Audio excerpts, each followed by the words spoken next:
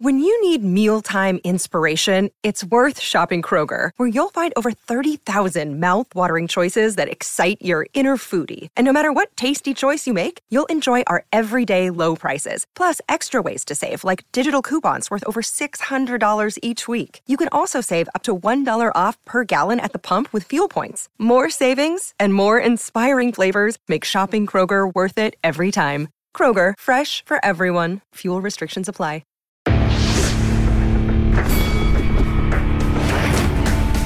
Reveille, reveille, donks. Look at us now, tip to tip. This is our life. This is our passion. That's the spirit we bring to this show. I'm Luke Thomas. I'm Brian Campbell. This is Morning Combat.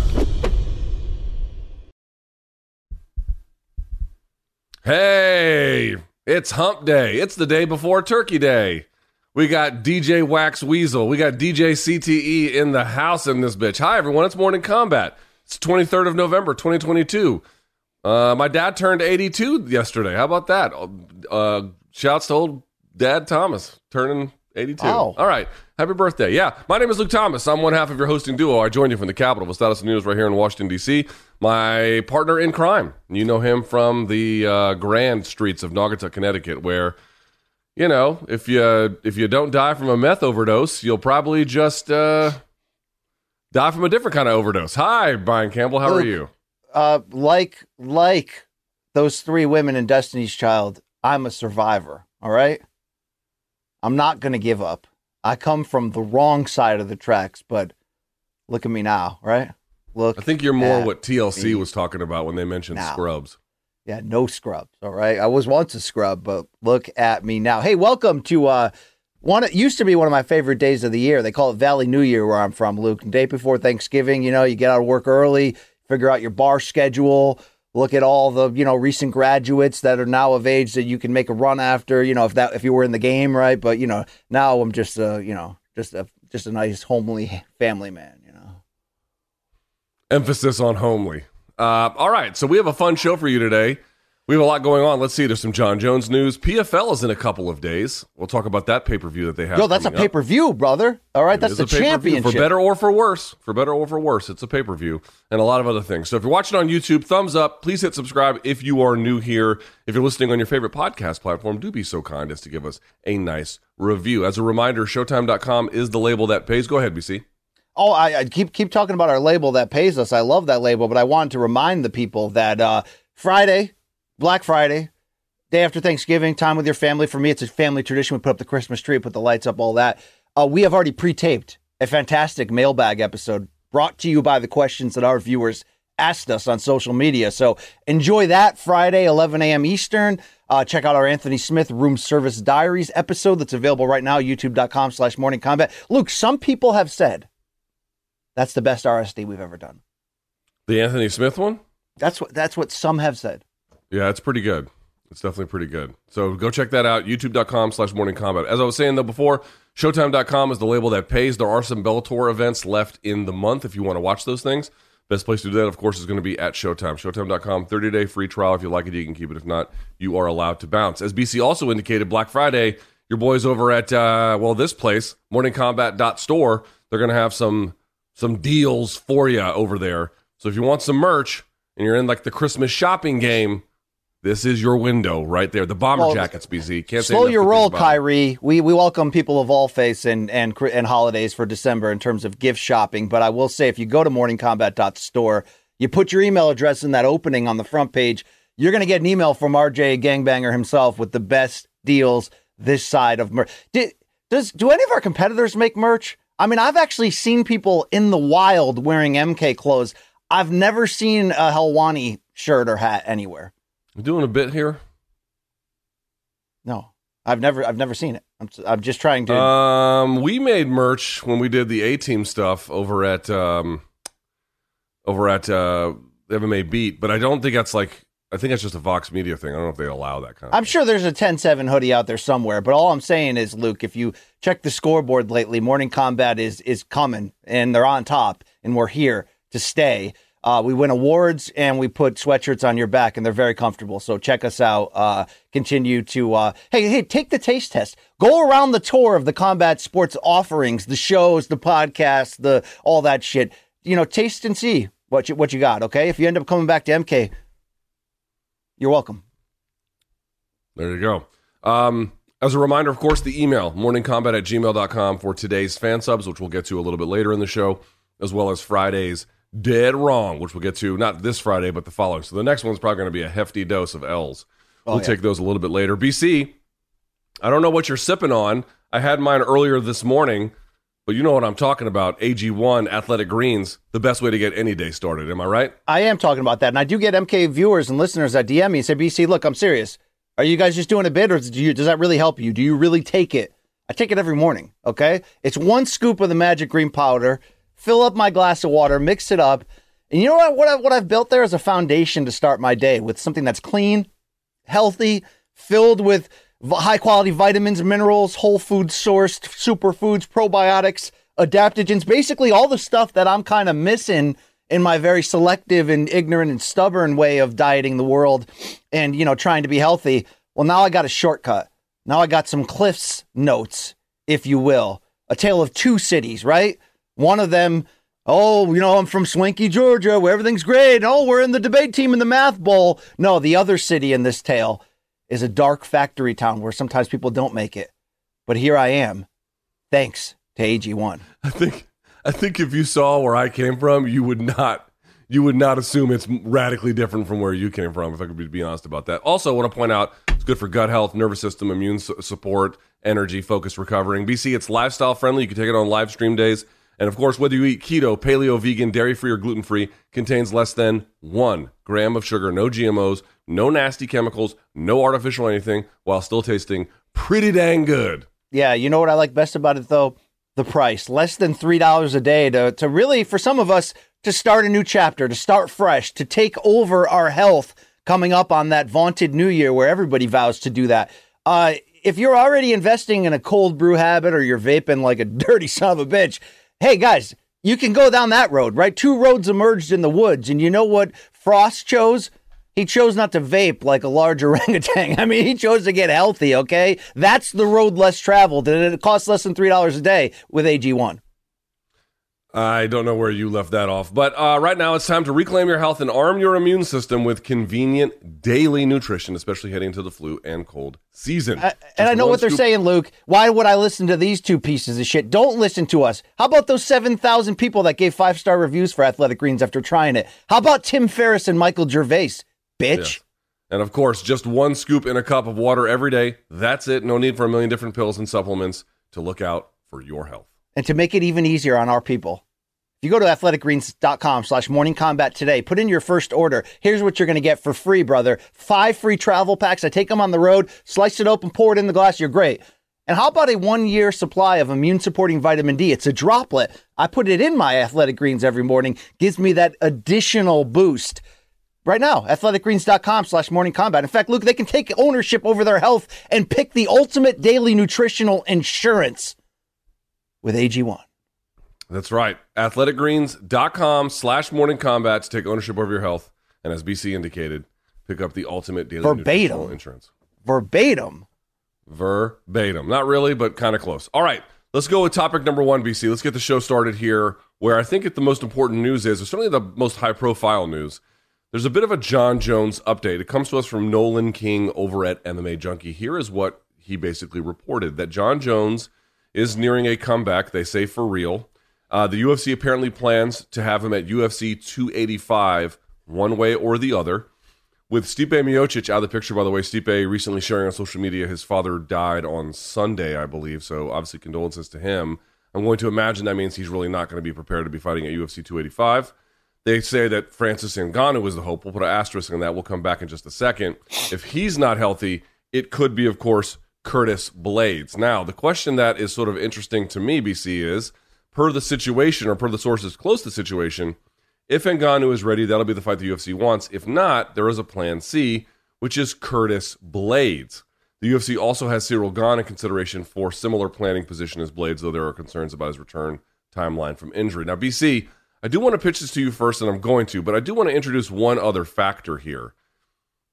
Francis Ngannou's contract ends at the end of this year, before I think right before certainly 285, which means in order for Francis to be on the table, he would have to renew.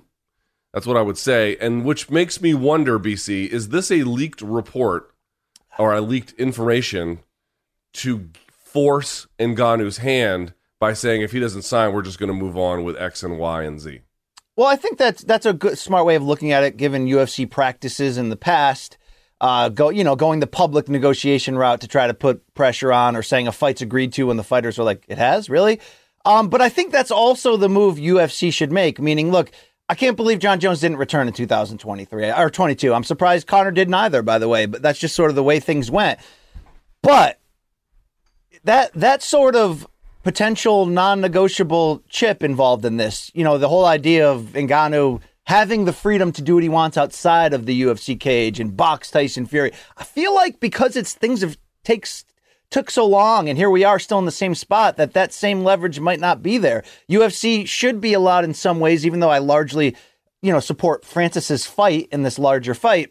They need to have some insurance, which is why if it's not going to be Francis, if it can't be Francis, for the past 6-8 months, we're like, okay, just get Jon back in there. And oh, by the way, Jon moving up to heavyweight as the GOAT is such a big thing that I'm okay if you put an interim title on the line, because if Jon goes out there or the opponent wins, you have an interim champion in stone waiting, where if Francis goes, you move on at the end of the day. Look, I think Francis versus Jon Jones is the fight that they should protect. I think you should put that in a football stadium. In best laid practices, I would have already had Francis re-signed by now and be, banging the drum toward this huge fight. And it's like, I think not knowing what Jon would look like at heavyweight leading into an actual title fight against Ngannou would only help that be even bigger. But the show must go on at some point, and it's no guarantee right now that Francis does resign. But Luke, if they announce Jon Jones in an interim title fight, doesn't that essentially corner Francis and be like, look, you're losing all of your leverage here, so shit or get off the pot? And again, I agree with Francis in the larger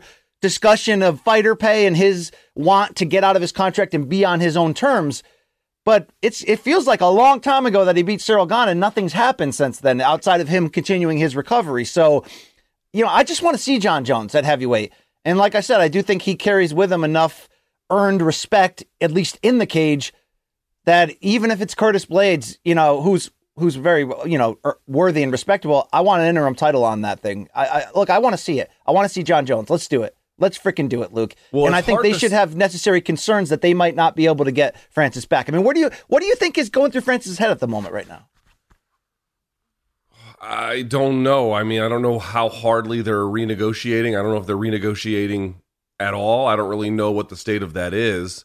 And we don't hear, because we're hearing this, it kind of tells me it may not be going all that well, to be quite candid with you. I will say, if you're Francis, it was kind of funny. Remember when Curtis beat Tom Aspinall, and we were like, but it was, it was a kind of a freak accident. The fight was over as soon as it started, basically.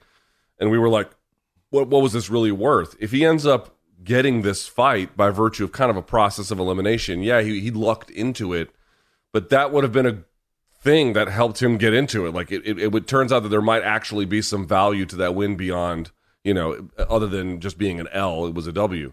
So it's kind of interesting to think about. I'll say this as well, BC. Like, for me, I really like a Jon Jones Curtis Blaydes fight, to be perfectly honest, and I'll tell you why. It's very easy. Is it as big in any marketing respect as what Jon Jones versus Francis Ngannou would be? No, but let's go over a couple things. You mentioned the interim title. Well, if Francis doesn't re-sign, it might just be for the full-on title, number one. Like that's in play, by the way. That's the first thing I'd say. The second thing I'd say is either interim or regular title, or even no title. It's certainly going to be probably for a main event.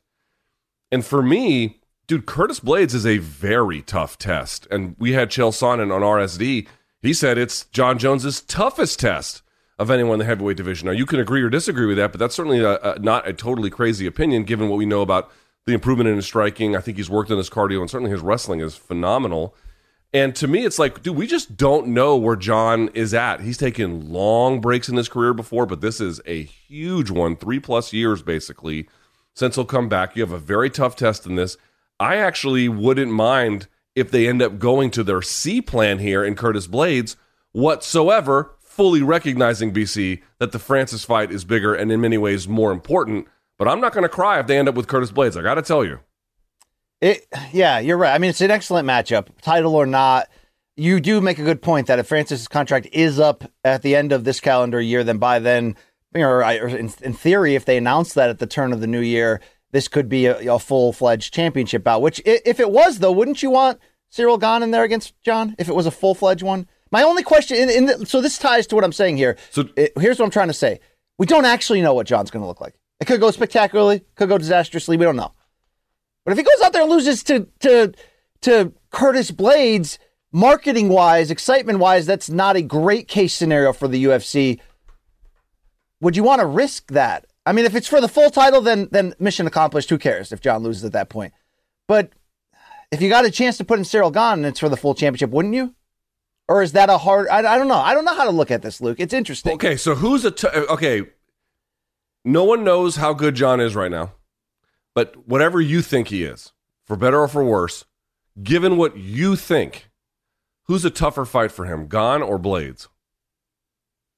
I get why Chael would say Blades, but I think Gane because of the striking. Because when I look at a Blades-John matchup, I think of, the John I imagine at heavyweight is going to be able to outstrike Blades and keep distance. And no, it's not as if it's not going to be a dangerous challenge, but I think John can swim that. Now he would have to stay off his back, but John's, got a detailed history of being a great wrestler and being able to control himself in those areas. So I think Ciryl Gane presents the unknown to John Jones, mostly because he has that true heavyweight 2.0 style where he strikes like a free-flowing middleweight in a heavyweight's body. And although he did lose to Ngannou, and although he was, quote unquote, exposed on the ground, I don't think it was an overall exposure that he can improve on. And since then, he was life or death with Tuivasa, but he showed us his backbone and got through the end of that fight. So, I think Ciryl Gane is the toughest matchup. So if we have a chance to go full championship, if it becomes clear that Francis Ngannou is going to go his own way, but Luke, I'm running out of feeling like he has leverage to do that because nobody's talking about a Tyson Fury fight anymore. So it does lead you to believe that there's a middle ground in money that they could give Francis to get him back, and they should want to in reality. To me, Francis versus John is the fight you just make. So I'm hoping, Luke, that this is all just talk. I mean, where is Francis on the recovery? Because that's a key part of this. A key part of whether or not he'll sign December 31st is where he's at physically, right? And by the way, we didn't set it up, but 285 is going to be in Vegas on March 5th. So he would have some time beyond that to get something done. I tend to think you're right. We said it before.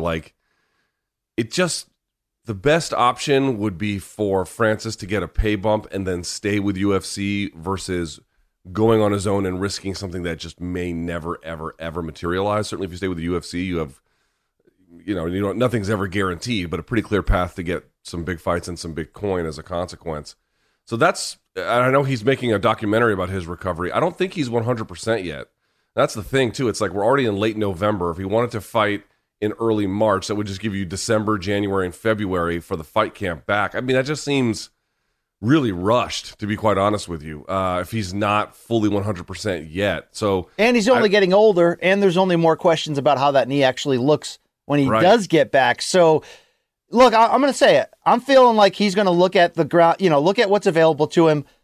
He's going to get a bump, I think, from this whole situation. I mean, he went out there with no knees and defended the championship against, a real one in Ciryl Gane. I mean, it was an insane performance and victory. I think we see him and John next year. If it's not March because of Francis's knee, then we push it out a little bit more. But I mean, that is still the fight to make. But look, the biggest question out of all the unanswered questions pertaining to this situation, I know I've asked you it before on the show, but I want to do it again because I still don't get it. It was 18 months ago, 18, that John Jones hired Richard Schaefer, former, CEO or whatever of Golden Boy Promotions and Boxing, to be this advisor that would, in theory, cut through the middle of what then was John will only come back if they pay him Deontay Wilder money. That's a story from a long time ago. But it's been 18 months since John hired Richard, and then we started to hear more about the negotiations or that the talking are going a little better. We always see videos of John in the gym, and he's got a heavyweight body. Look, he's had a heavyweight body for 2 years, it seems. He hasn't fought in 3 freaking years. specifically to the last year to 18 months, answer this question the best you know how. Why the hell has John Jones not come back yet? Because we know full well why Ngannou hasn't, although he did fight this calendar year in that fight I mentioned. Why the hell has John Jones taken this long to come back? Is it tied into the idea that him versus Francis is still the Super Bowl heavyweight fight they can make? Is that part of it? Yeah, I mean, there's probably a few factors. One is there's been probably times he wanted to come back and whatever the UFC, who knows what the UFC offered him at certain points, right? I mean, it's just hard to know. That's probably one factor. Who did they offer him at what times? So that's one. Second one, of course, is just sort of the general concern about getting his body ready. I mean, that's probably delayed it to some degree.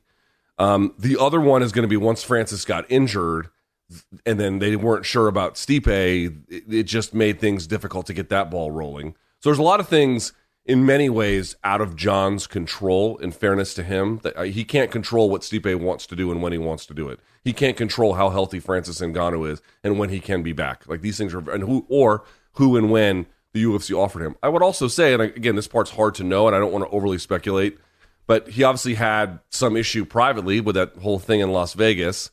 And I think he had a familial split as a consequence. Like, dude, that can really mess a person up and change all your priorities and, just create, I think is a basic way to say it, some serious complications about anything you're able to do, personal, professional, you name it, right? So among all of those factors, and also, again, I go back to it, John Jones has been teasing a heavyweight move for 10 years, a decade. There you go. He was waiting for just the right time, and I guess this is fine. But also, how old is John? What is he, 34? He's 35, dude. He's going to be 36 next July. Dude, it's time. It's time. So February will be 3 years out of the cage since the Dom Reyes win. Shortly after, if you remember, he did give up the title saying he's moving up. I mean, that's 3 years. I'll give him a year to rebuild his body and take his time. Okay, you add in what you mentioned, some legitimate outside the cage issues with arrest and family situations and repositioning his life and all that. Okay, I'll add on another 6 months to even a year. That's still 2 years, and we're coming up on 3 years away. So if we've had to wait this long and with all the potential options, and again, no disrespect to Curtis Blaydes, but if it's going to align where in some form in the next 6 months, both John Jones and Francis Ngannou will both be ready, you might as well just wait to put them together at this point because that is the fight. I love other permutations of a John Jones comeback earlier. You know how much I love the idea of a non-title John Jones versus Tai Tuivasa pay-per-view main event that just says, F it, let's have fun. We'll give John a test, but it's just going to be, violence and war. I love that too. I think that's a perfect soft launch. But short of that, if Francis is coming back, I don't want to see him against Cyril Gane or Stipe Stipe would have worked with the history, or Curtis Blaydes. It's got to be Francis versus John. And like I said to start this segment, what we don't know about John in terms of what exactly he'll look like at heavyweight, I think will fuel the build and the want to find that out. I want to find that out first in a full title match against Francis. I'm at that point now. I've waited too long. And look, if we wait any longer, then the next time you show up at a John Jones press conference, you know what you're going to say to him? You're going to raise your hand and say, hey, John, your 30s have been largely wasted. How will you look back on this decade? And you know what he'll say this time? Luke, I thought I told you at 214, you piece of shit. I don't like you. And I never will. That's a great joke, man. I'm glad you're telling it again. Super good. Hey, since 2011, where he fought 4 times. John Jones fought 4 times in 2011. 2012, he fought twice. 2013, twice. Okay, so that's pretty decent. 2014, once. 2015, once. 2016, once. 2017, once. 2018, once. 2019, twice. That was with Anthony Smith and Thiago Santos fights. And then 2020, once. BC, not even taking into account the fact that it'll be 3 years, basically, and more if he fights actually in March, because the last one was February 8th of 2020. So it'll be more than 3 years. But even before that, dude, he has missed significant amounts of time, dating all the way back basically to 2014, the Baltimore fights, and only competing once a year, basically, since that time. I will say this, man, if he goes in there and runs the table on whoever it is, Gane, Blaydes, Ngannou, whatever, I mean, just to beat those guys with all the time off would be amazing. If he goes in there and shines, dude, he would be the outlier of all outliers of all outliers. So I'm glad you said that. Because what we're asking of him, what I'm asking of him, I'm asking everybody to just kind of wait a little bit longer, get Francis re-signed, and just make John versus Francis for the title. It's the biggest heavyweight fight you can make, right? Lesnar's not coming through that door. We're not pulling in casuals. This is the biggest fight you can make. That's asking a freaking lot of John Jones to make his heavyweight debut against that monster on that stage with this much time off. But with membership as the current reigning GOAT, in my eyes, that's the type of responsibility it comes with.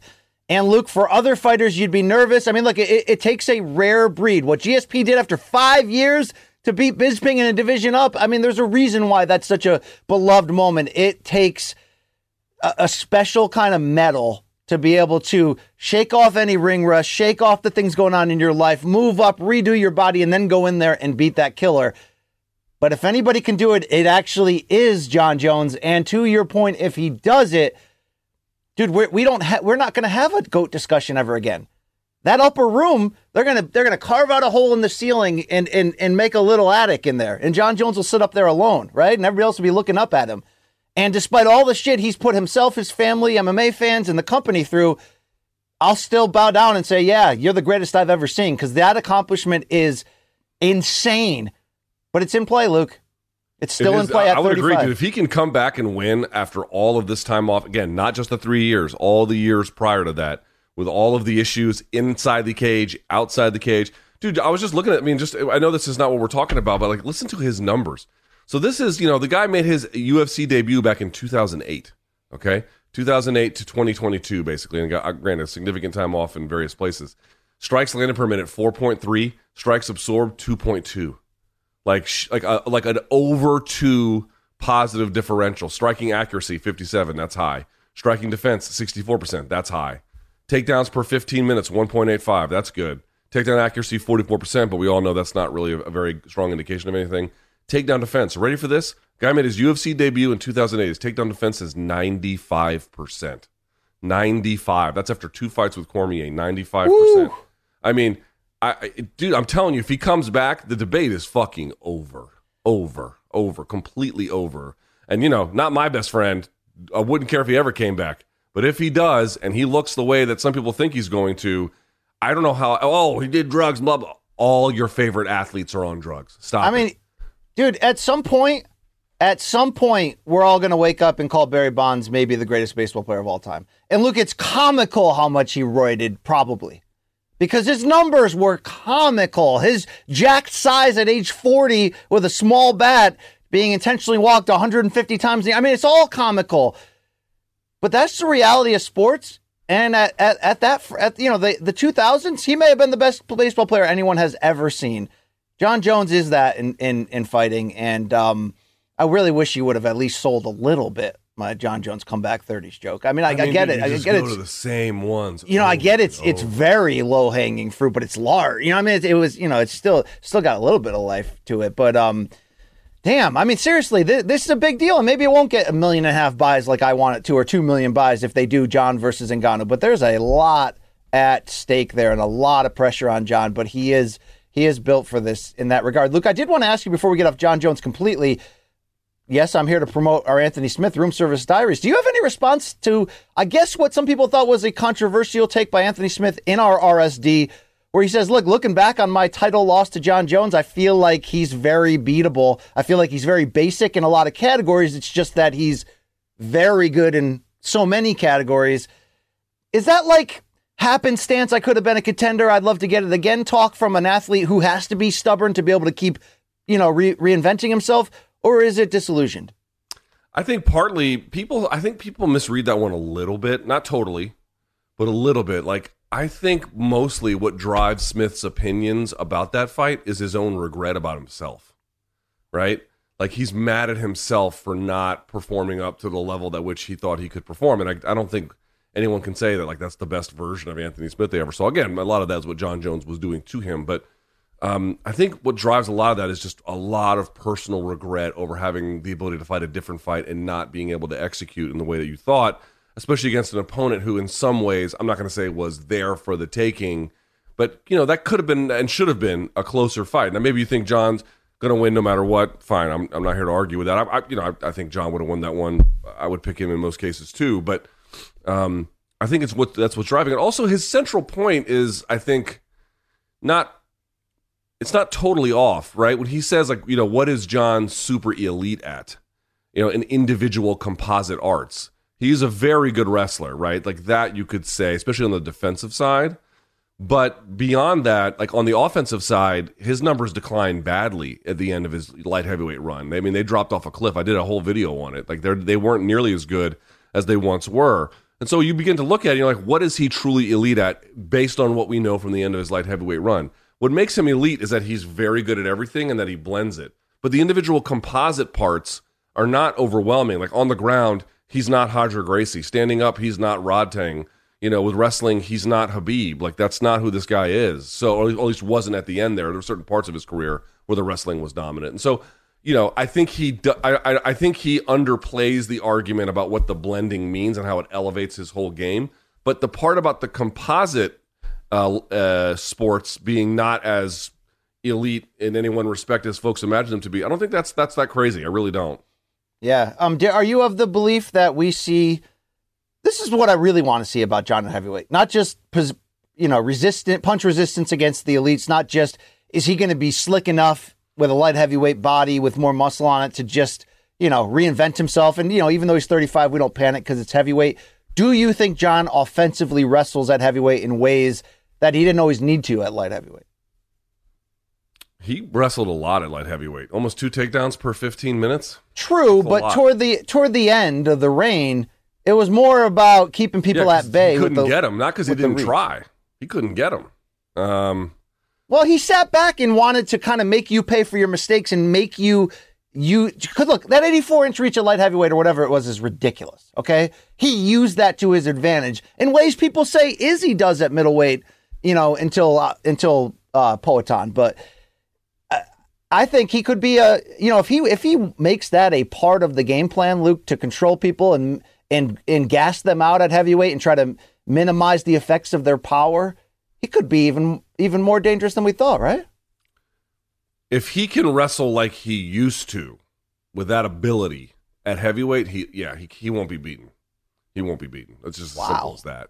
But it's like, how many times can you F up karma-wise? How many times can you take time off? How many times can you be Teflon? Well, you know what? No, look, love him or hate him. How many times can you get away with it?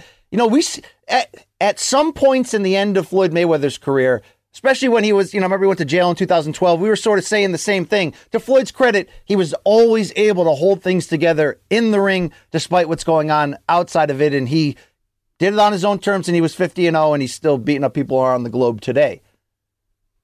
True. Can John be Teflon in that same way? That's the allure. I do want to move on, but the last thing I would say on this, BC, to answer that question, because I do think it's a good question, is this is the difference, though. MMA is still a very young sport and is rapidly evolving. Like the guys he was stunting on in 2011 and 12, some of them are still around in certain ways, but the game itself has advanced considerably. Now, maybe not as much at heavyweight, and so that's where he's making that, I'm going to thread that needle and go up there and see what happens.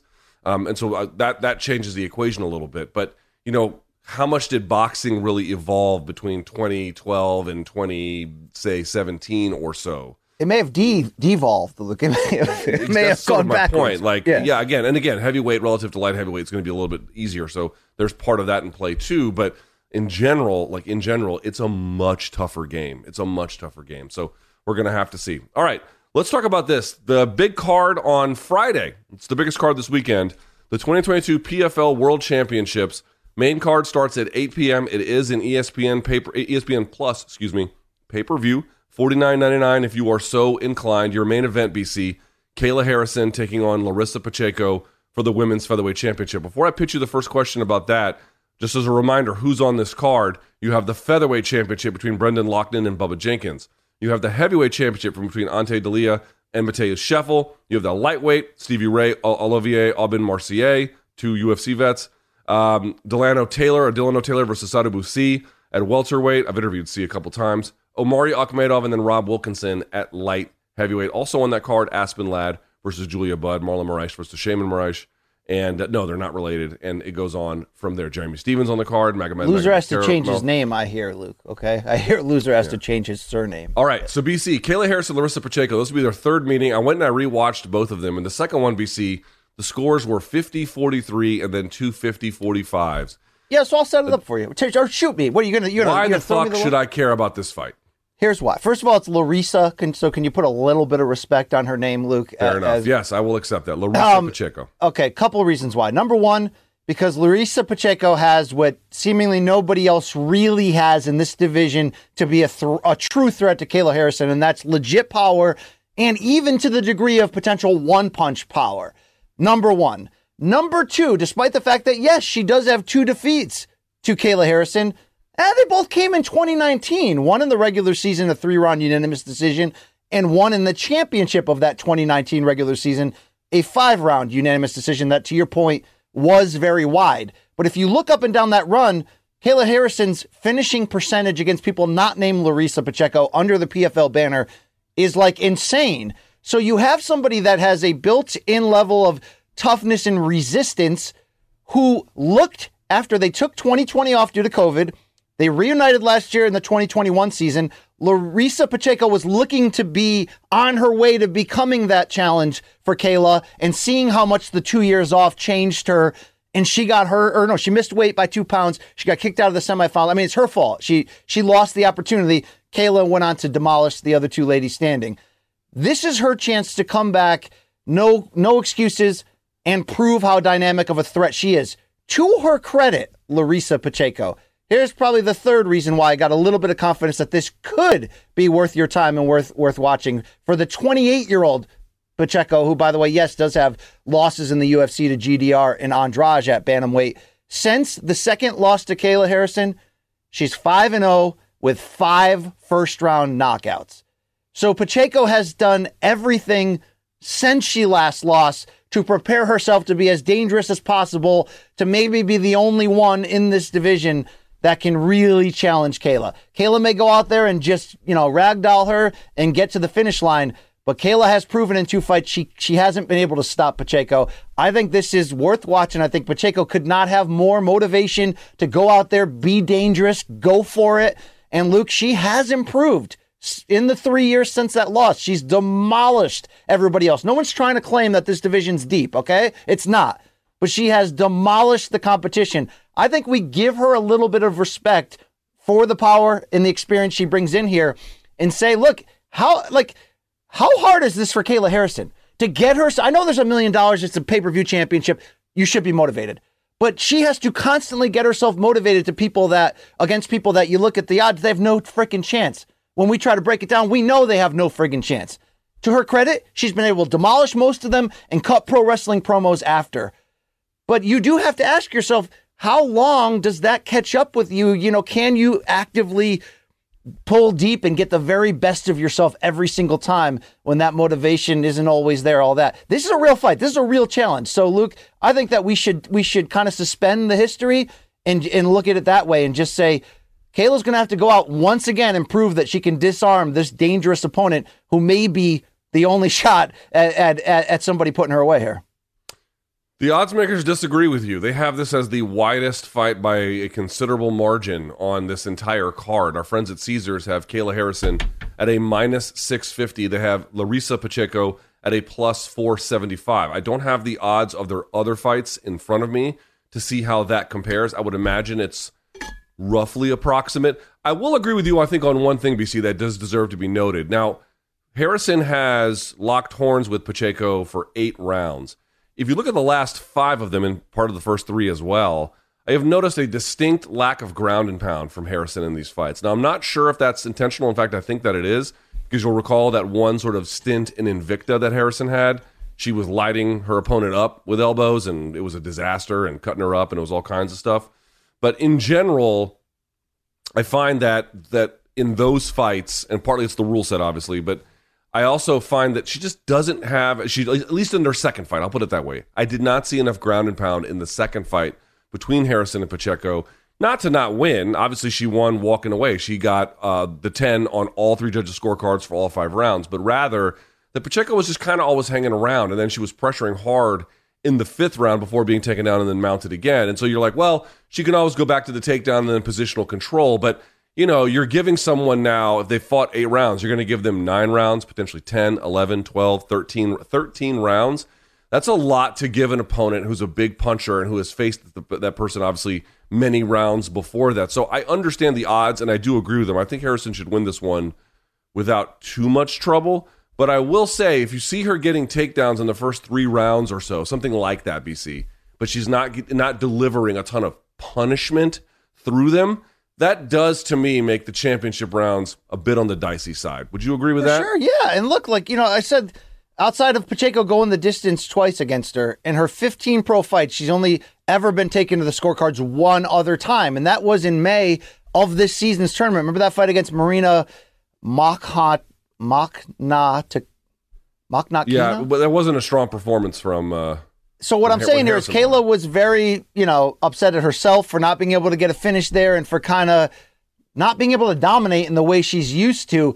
Is that a trend? Is this the perfect time? I mean, I think your point about, how many rounds can you give somebody who's still pretty damn good, and Pacheco is, a chance to try something new and figure you out? I'm just saying that there's a kind of it's weird to ever try to breathe words that, Kayla's kind of in a no-win situation this year because she had to resign with PFL. They had matching rights. UFC offered her, but didn't go overboard in throwing, and backing up the truck to her. And that's the position they're going to take. You're going to have to come to us on our terms and earn it, right? Especially where you stand marketing-wise right now.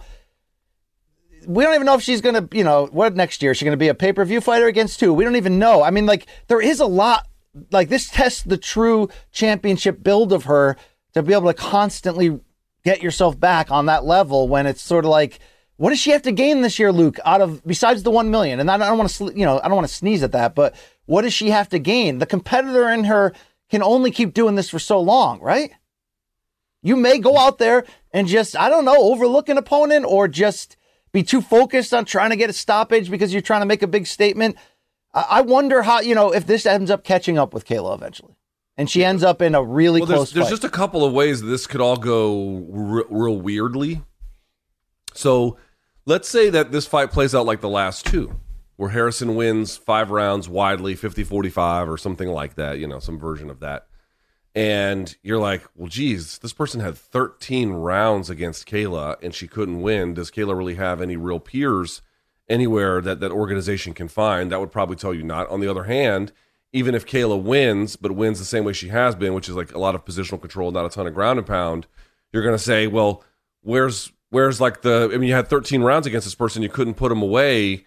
Is this really a dynamic talent that we should be following? So there is pressure on Kayla in that particular way, where even if, yes, a victory would be great because she get a lot of money and she secures the bag and God bless her for it. But if the showing is not strong enough, in other words, if she's strong enough to win, but not strong enough to finish, it's not the worst of both worlds, but it's not the best place because it shows that there isn't enough competition. And yet, even though there's not enough competition, Harrison still couldn't get the finish over her.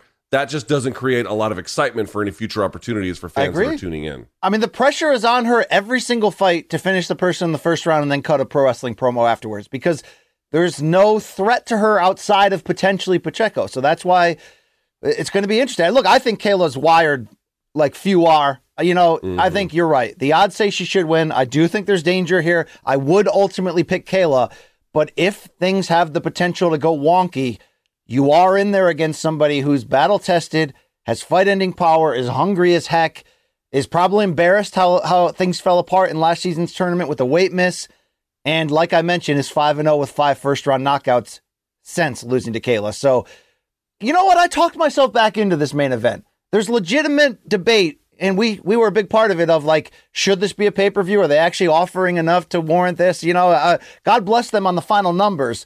But I am very interested in this, Luke, overall considering the Kayla situation, because if Kayla is on her way to, one day fighting to become the GOAT, you should finish the person that you haven't been able to, right? You should figure out a way to. I mean, we're expecting her to go in there and finish her, right? And that's not going to be easy.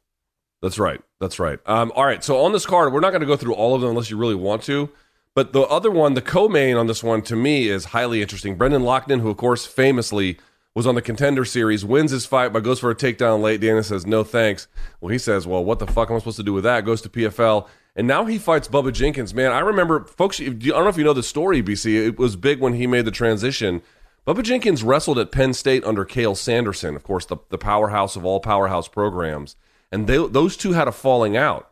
And so Jenkins left the program, went to Arizona State, and then won a national title at Arizona State his senior year. It was I cannot overstate this to you.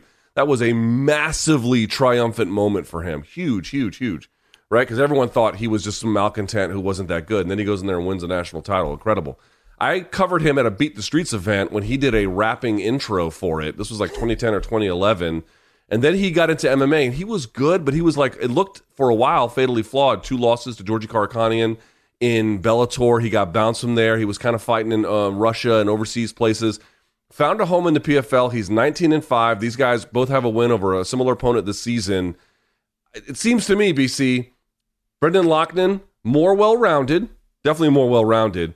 Bubba Jenkins, it's wrestle, grapple, or this is not a winnable contest. What do you think? Yeah, I agree with you, and I do think you kind of set the tune of it's a redemption story both ways. I like this fight. The odds are telling us that we should expect something fun, special. Our friends at Caesars at the moment, Luke, has Loughnane minus 160, plus 135 for Jenkins. So this is going to be a great fight. But, you know, Loughnane has been hoping and waiting and building for this moment that validates that Dana White made a wrong decision. And, you know, he has an opportunity to get this as even with being a slight favorite.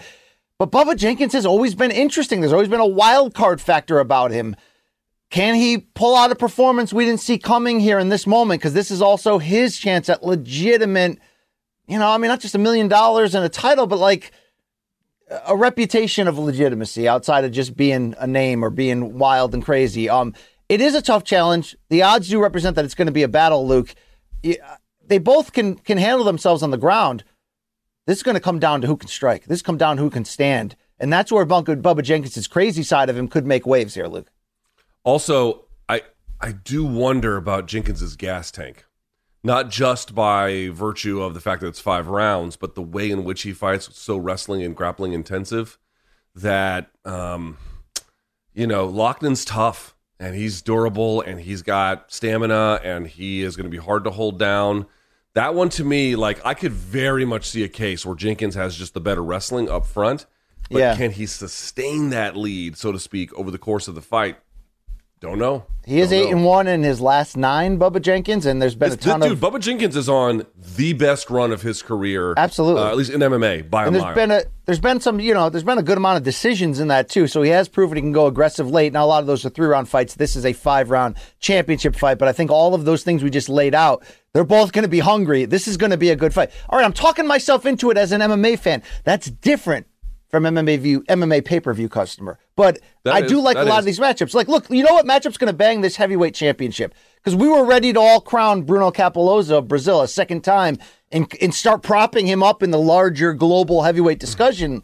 But it fell apart for him this year. And I think a big part of that was Mateus Scheffel stuffing all of his takedowns and gassing him out and winning a decision against him. So, look, Mateus Scheffel, who came into here as... really, and also ran in a lot of ways. We weren't talking about him. He's going to rematch Ante Delija, who knocked him out of the earlier this season in the second round of a war. This fight's going to be fun. They're both going to throw heavy leather because that's what they do. But Scheffel's been an interesting underdog wild card to this tournament. I wouldn't count him out, even getting stopped by Ante the first time around. This is going to be a fun fight. Yeah, again, D'Elia, I think, already beat, as you indicated, he knocked him out in the second round when they fought earlier this season, but you just never get the sense that there's one PFL heavyweight who's clearly better than the other ones on any given night. Like, you get the sense that there some are better than others, for sure, and have different strengths. I'm not saying it's the same fighter, but, like, do you really get the sense that, like, one guy is head and shoulders above the rest? I don't. It feels like there's a lot of parity in that division, so... that could play out certainly on Friday night. BC, any thoughts about Julia Budd and Aspen Ladd? I'm going to ask it this way as a reminder. This fight's at 145, not 135, so there's a bit of breathing room, so to speak, for Ladd. Is this must win for Aspen Ladd? Feels like it might be. It's must look very good, like without question. I mean, she's running out of options, right? She's running out of outs. This is an opportunity at a reinvention here. But look, it's not going to be easy. Like, Julia Budd was the Bellator champion for a while, and she's got experience and she's got size here. I think the jury is out on Aspen Ladd in a lot of categories. Moving up from bantamweight now permanently is going to hopefully take off the pressure of her chronic weight missing and how much she was taxing her body physically. But, you know, Julia Budd is big for this weight class and coming down from fighting up at lightweight and trying to develop herself as a free agent, pick up a legitimate threat to Kayla Harrison. That never happened. She lost. She was 1-1 in this season, didn't make the finals. But, dude, Aspen Ladd has not yet to like truly prove that she's a contender at 145 or can be a threat. She had that one decision loss in UFC when she was kind of forced to move up. Yeah, there's a lot that she's going to have to answer in this. And the reason why I say she's going to have to, there is a scenario that this is an action fight and she, you know, could lose a decision, but lose it very competitively where it shows you, okay, the fighting spirit's still there. You know, basically, I think the biggest in-cage thing, a lot of outside the cage things she has to answer. The biggest in-cage thing for me is Aspen Ladd's most recent fights. Her striking is just a lot of noise and movement without much coming out of it, right? It's just a lot of yelling and moving the hands, and it just she hasn't seemed confident. She hasn't seemed fluid. She seemed lost. And, you know, I like the long-term potential as a wrestler puncher, meaning, you know, take you down, good ground and pound. There's times we've seen the animal come out of her in the past. But she's got to really come in here against a studied, proven opponent in Julia Budd, who's fought the best she's had the ability to, and prove that she can outstrike her, in my opinion. If she can come out and do that, even win or lose, right? Show on the feet that she's legit and she's here. There's a lot of ways she can win on Friday night. But if she comes out here and loses, Luke, and doesn't look good, I don't know what else we're going to say about her after that. Also, reminder, Julia Budd has been around for quite some time and is always a physical fighter, but she's 39. 39. Fair. Like, That's I'll fair. just say this. I'm going to say it slightly different than you. Must look good is probably true for Aspen Ladd. She should win this fight. She should win this fight, quite candidly. She should win this fight. Are you sure, though, Luke? She's coming up from 35. Bud's coming down from 55. I know she's older, but she's not easy to just handle. I mean, she's not easy to handle. But yes, you're right in that sense. Sure. But the way I look at it is Ladd is supposed to be at 145. She was killing herself to get to 135. So she should have more energy, more stamina, more ability to put the fight on her. And you've got Budd, who is, again, quite a physical fighter and certainly an experienced one, but probably on the decline for her career, just given the age and the natural way these things kind of go. I don't think it should be easy, BC. So when I say it's must win in that sense, I don't mean that like this is never a fight you should lose. I don't mean that. I mean, if you are who we think you are, this should be the fight that you win. That you should be able to pass this. And if you can't, it raises some serious questions at that point. BC, look, I got a question for you. I got a question for you quickly, though. Yeah. On the outcome of this. There's a new segment brought to you by Mamitas. Luke, I want to ask you, if Aspen Ladd looks too good and looks like she made the right choice and whatever she did to change outside the cage has worked, and she goes in there and she stops Julia Budd on the ground, could be a submission, could be just pound her out. Is she fighting Kayla Harrison on pay-per-view next year? Probably. Under the PFL Probably, banner? yeah, 145, probably. Mm-hmm. Okay. Probably. All right. right, Just wanted BC. I just wanted to get that out there, Luke. I wanted you to, bite on it and tell me what it let's move tastes on. like. 155, Stevie Ray taking on Olivier Aubin-Mercier. These are two UFC vets. OAM, the French-Canadian out of TriStar Gym up there. He has not lost since he fought Arman Tsarukyan all the way back in 2010, BC. For this recent season, he beat Natan Schultz. He beat Hausch Manfio and then Alex Martinez. He won all three of those via decision. Stevie Ray had a little bit more of an interesting run. Loses to Alex Martinez to begin the season, then beats Anthony Pettis twice. It brought him to this. It seems to me, BC, OAM, better wrestler, probably a better athlete, less miles on him. He should be able to get his hand raised here, right? He should. First of all, don't ever forget Chuck Mindenhall has an OAM UFC t-shirt that he regularly wears. But this should be OAM's moment. And I was going to ask you, Luke, like, when I do this, what do you think of? What do I think of? Yeah. What's the first I thought think about your racism towards Asians. Exactly. People like you, Luke, will wrongly jump at the potential races, which it was, and we got through that already. The point of that was to tell you were presenting a combat sports event to me that I might have, should have cared about, but I was just being honest with you, like you would have been to me in boxing and say, Luke, I don't care about it. You're going to go, we'll see you at the Waterbury Open next week. Yeah, sure. Right? Same thing right there.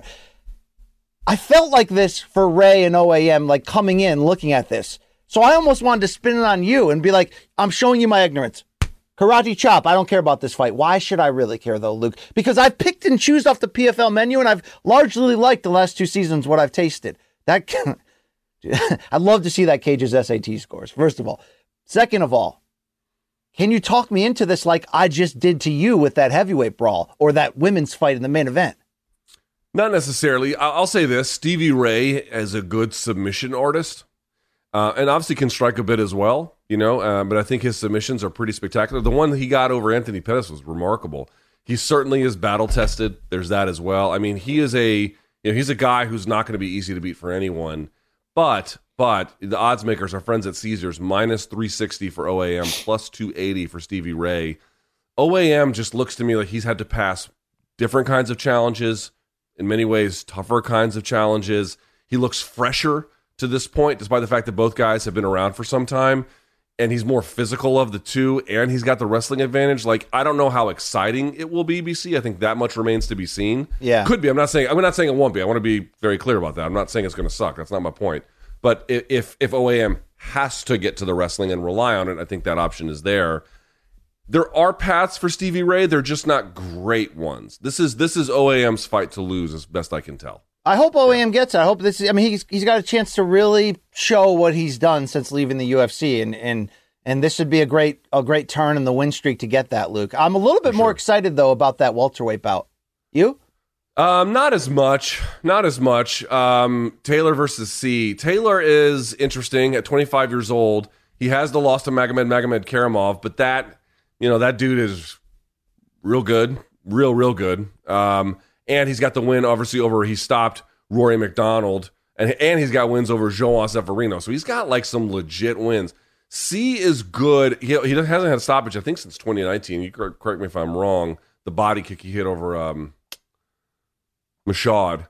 I interviewed him right around that time.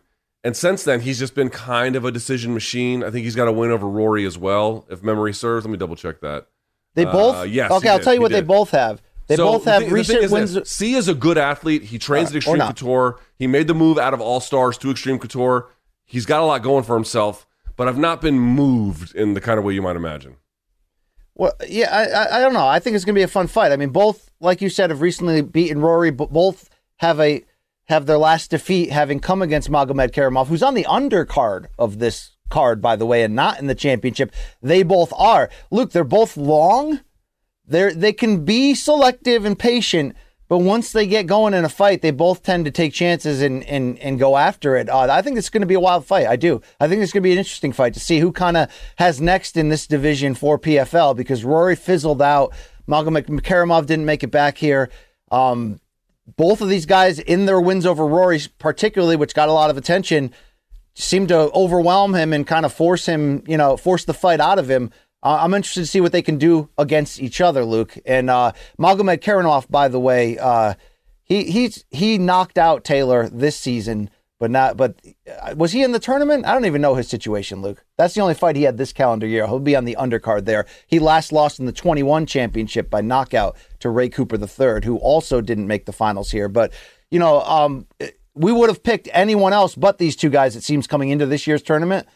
And look at where they are now, Luke. Let's give them a chance to go out there and let their hands go and do this thing, okay? I'm into this.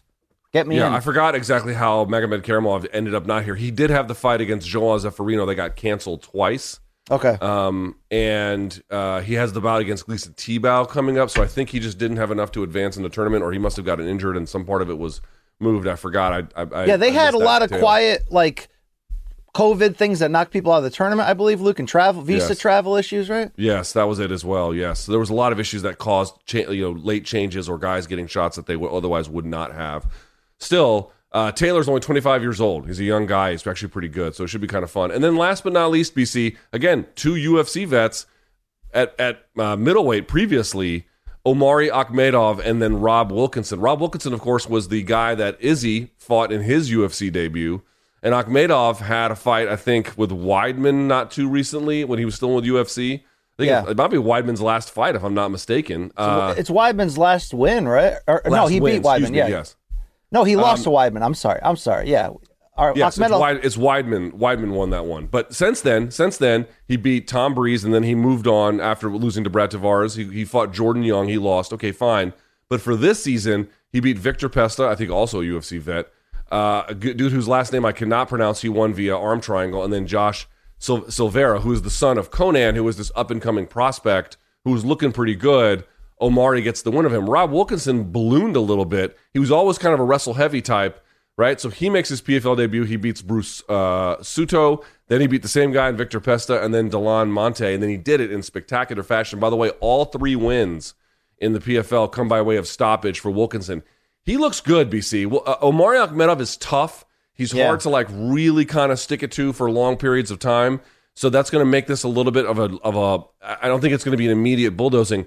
I like Wilkinson's chances here, dude. He's looking like a brand new man. Because I'm not sold on Omari Akhmedov. Those 2 losses in 3 fights to end his UFC run and then to get stopped in his PFL debut. I know he's turned it around since then, Luke, but you know, he looks better than he is in some ways. You know what I mean? Like there's some parts of his game that I want to see him more dominant on the ground. I know he's willing on the feet, but this is Wilkinson's fight to win. And again, like OAM, there is that redemption possibility. Same thing, of course, in the Bubba Jenkins fight. So I like Wilkinson. Well, I'm trying to see what the odds were on this one, Luke. Did you see that?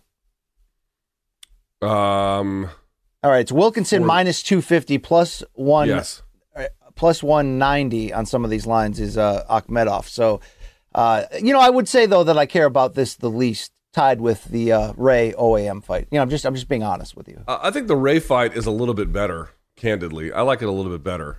All right. I'm looking at the PFL welterweight semi, the playoffs here, and it was Roy McDonald versus Delano Taylor and Sadek Bousi versus Carlos Leal. And so, of course, you get C versus Taylor. I'm trying to see what happened in the quarterfinals of that round. I don't have that in front of me. I'll try and dig that up, how Magomed Karamov ended up not being here. But those were your semis, so that ended up being what we got in the end. All right, BC.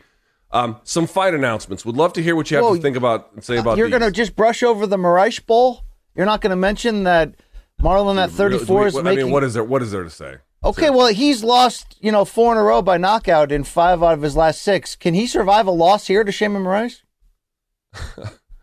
I thought he was retired. I thought he did retire. Okay. And then he's back. I don't love this fight. I think he should retire. I think he's taken a lot of damage. I think it's really changed him, and I worry about his brain health going forward. All right, and the second biggest betting favorite is also on that prelim card, Natan Schultz, when he takes on Jeremy Stevens. So there you go. Right. Natan Schultz is pretty clever, disciplined striker. He should be able to win that against this version of Stevens. Again, also Magomed Karamov against Gleason Tebow. I would imagine Magomed. I like that fight. Yeah, that's a good fight. Yeah, that actually is one of the better fights on the card, quite candidly. All right, fight announcements. BC, this one is a surprise to me. Well, let me back that up. I get that, again, people don't understand. The matchmakers try to make certain fights, and then it falls through, and then they have to go to plan B, plan C, plan D, and so on. They ended up with Gilbert Burns versus Neil Magny at UFC 283. Now, Neil Magny's coming off of a great win. Burns coming off of that loss to Khamzat Chimaev, but again, something of a redemptive loss such that they exist because he performed quite well. Some people, in fact, thought he actually won. BC, we thought they were going to make Burns versus Jorge Masvidal, and they didn't. There was some chirping back and forth on social media. They ended up here. I don't hate this fight necessarily, and if Burns is washed from the Chimaev fight or shop worn as a consequence, then this one could be kind of close. But if Burns is still pretty fresh, it shouldn't be, right? Yeah, I mean, I don't like anything about this fight. It feels what it appears to be is like neither had anywhere else to go, but, they're both fighters and they want to be active and they want to get out there. And it's not that there's no potential stakes in this fight. I mean, it's a much bigger fight for Magny without question. But you don't at the same time leap to the front of the line. It's not that type of fight. And I felt for Gilbert Burns, considering the performance he was willing to put out against Chimaev and that he was willing to take that fight when people didn't want to, I kind of echo what was his words, what we talked about him coming into that Chimaev fight when we sat down with him. I feel like he should have been in the conversation for the Jorge fight or the Covington fight. And I know him and Jorge went back and forth, and I don't know whose side to believe, all that stuff. Was it possible that he could have waited based on Jorge's most recent suggestion and fought Jorge on a pay-per-view, co-main in Europe underneath the trilogy of Usman in Edwards? That seems to me a much better fight. If you're Gilbert, outside of staying busy and, getting another paycheck and getting to do what you love, you don't gain much at all from this fight. Neil Magny is the kind of guy that people just don't look good against. And I'm not here to say Neil Magny shouldn't get the opportunity at this level of fight. No, I'm not here to say that. I'm just saying this is a surprise, and I don't think they both benefit from it. And I think that's what you sort of would want from a fight like this. That's probably pretty fair. What stands out to me, what's so interesting is there are certain questions that follow a fighter, no matter what the fight booking. But it is also true that certain questions get raised specific to the fight booking. Let me give you an example. If we were doing Gilbert Burns versus Khamzat Chimaev 2, we would not be asking in the same way the kind of questions we are now that he's fighting Neil Magny, where you're like, well, gee, maybe he is kind of long in the tooth, and maybe that fight did really wear him down. In other words, like, who you get pitted against either elevates the tenor of the questions or kind of brings about more criticism depending on which way the matchmaking goes in the booking itself. And I think by getting matched against Neil Magny, who again is a very talented fighter, and if Burns in fact is not up to par, this is a very winnable fight for Magny in that sense. But if Burns is who we think he is, this should be relatively straightforward. It's just kind of interesting to me that getting booked against someone who you are perceived to be widely better than makes the questions about Gilbert Burns trend towards the lowering side, not the elevating side. And I don't know how fair that is or even accurate, but it tends to follow that path one way or the other. You think that's fair? I do think that's fair. If this was instead Bilal versus Gilbert, we would all be like, yeah, sure, great, right? Winner probably gets a title shot, right? Right. I just don't feel that that's the same thing here. And I thought Magny was in the single digits of rankings. And, you can argue that he might deserve it. No, he's on the outside looking in. I just, good to both for signing up. And it's not that the fight sucks. There is an element where it could be, look, if Magny can neutralize Gilbert's explosiveness, it may not be the most entertaining fight, but it'll probably work out great in the end. I just feel like Gilbert Burns showed you against Chimaev that he's two things at the same time right now. He's an aging, respected brand who will give you the goods of an action fight, no matter how you match him. But he's also a sneaky title contender still. So, it's not Anderson Silva versus Derek Brunson, but I did have a similar. Really? We're doing that. Speaking of Derek Brunson, we move on. He is out.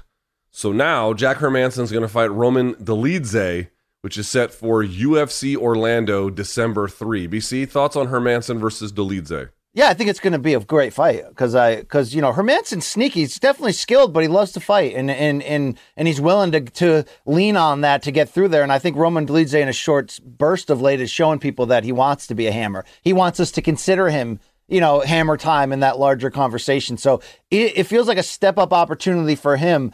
And for a replacement, I like it. And Luke, is he officially Cheyenne's man's, or are we're done with that conversation? Don't care. Not my business.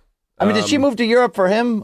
Poor JP, but that happens. Once again, don't care. Not my business. But I will say this, BC. Jack Hermansson can't be fucking around here.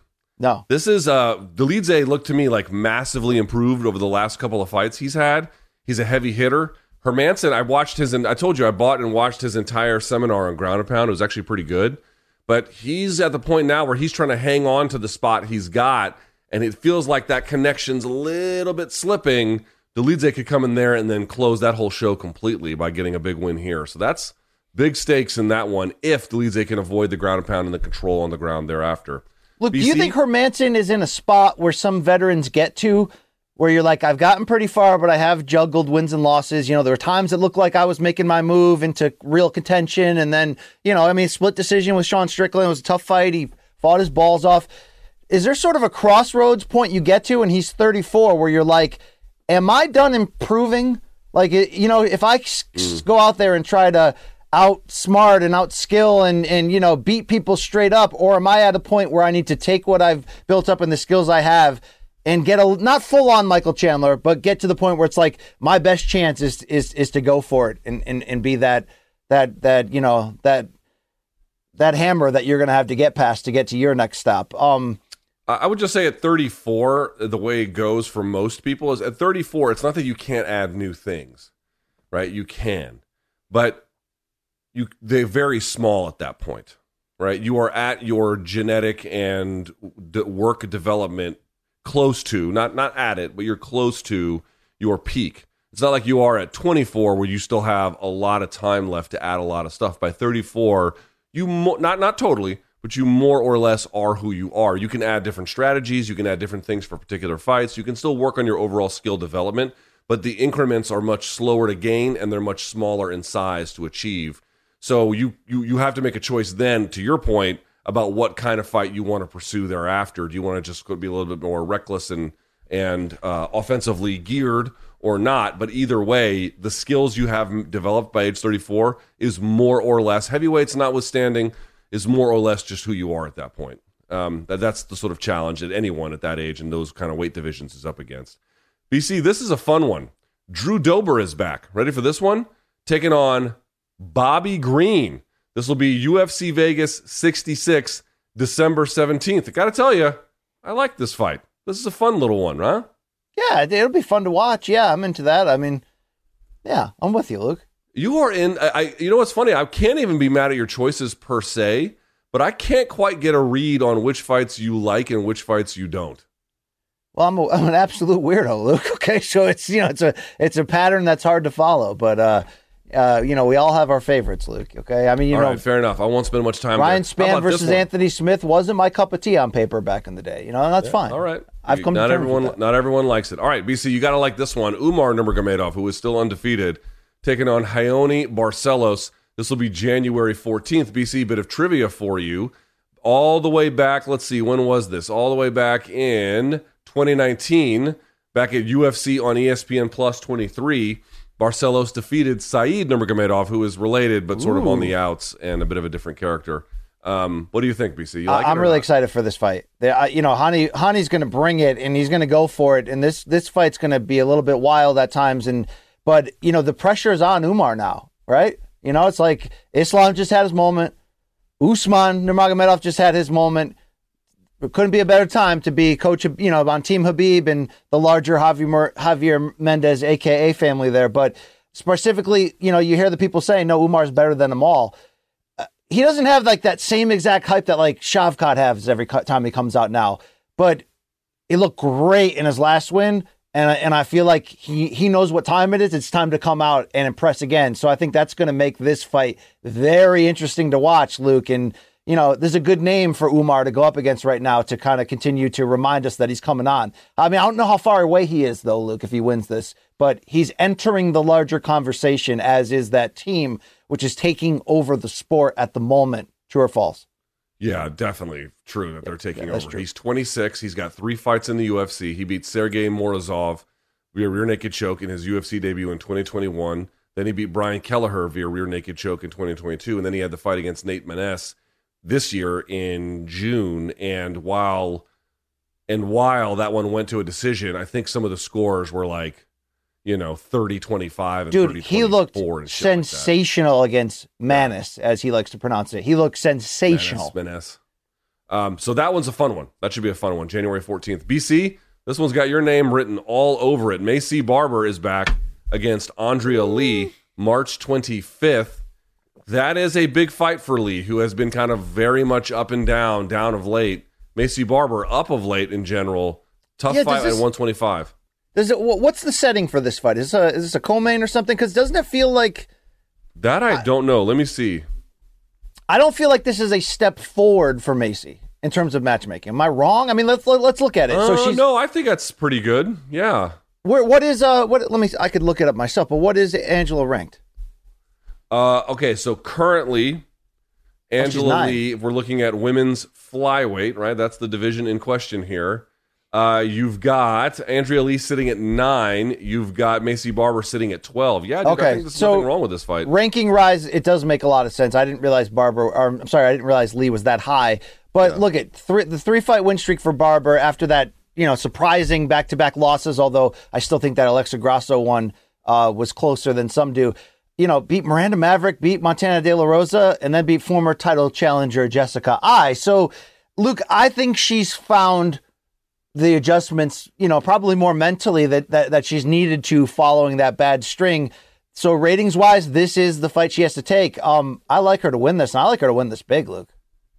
Yeah, it could certainly be that way. Obviously, you have Barber's on a win streak. She has the win over Miranda Maverick, which was a little bit contested. She obviously beat Montana De La Rosa and then, Jessica Ai more recently. Lee has had, again, her share of ups and downs. She's had her issues, to put it quite mildly, but is a very good striker, well-rounded for the most part, experienced. This is. I like this fight a lot. I don't have much negative to say about it. BC, but that was a loaded weapon you were waving when you were like, had her issues. Did you mean like with men or tattoos or both, or just fighting?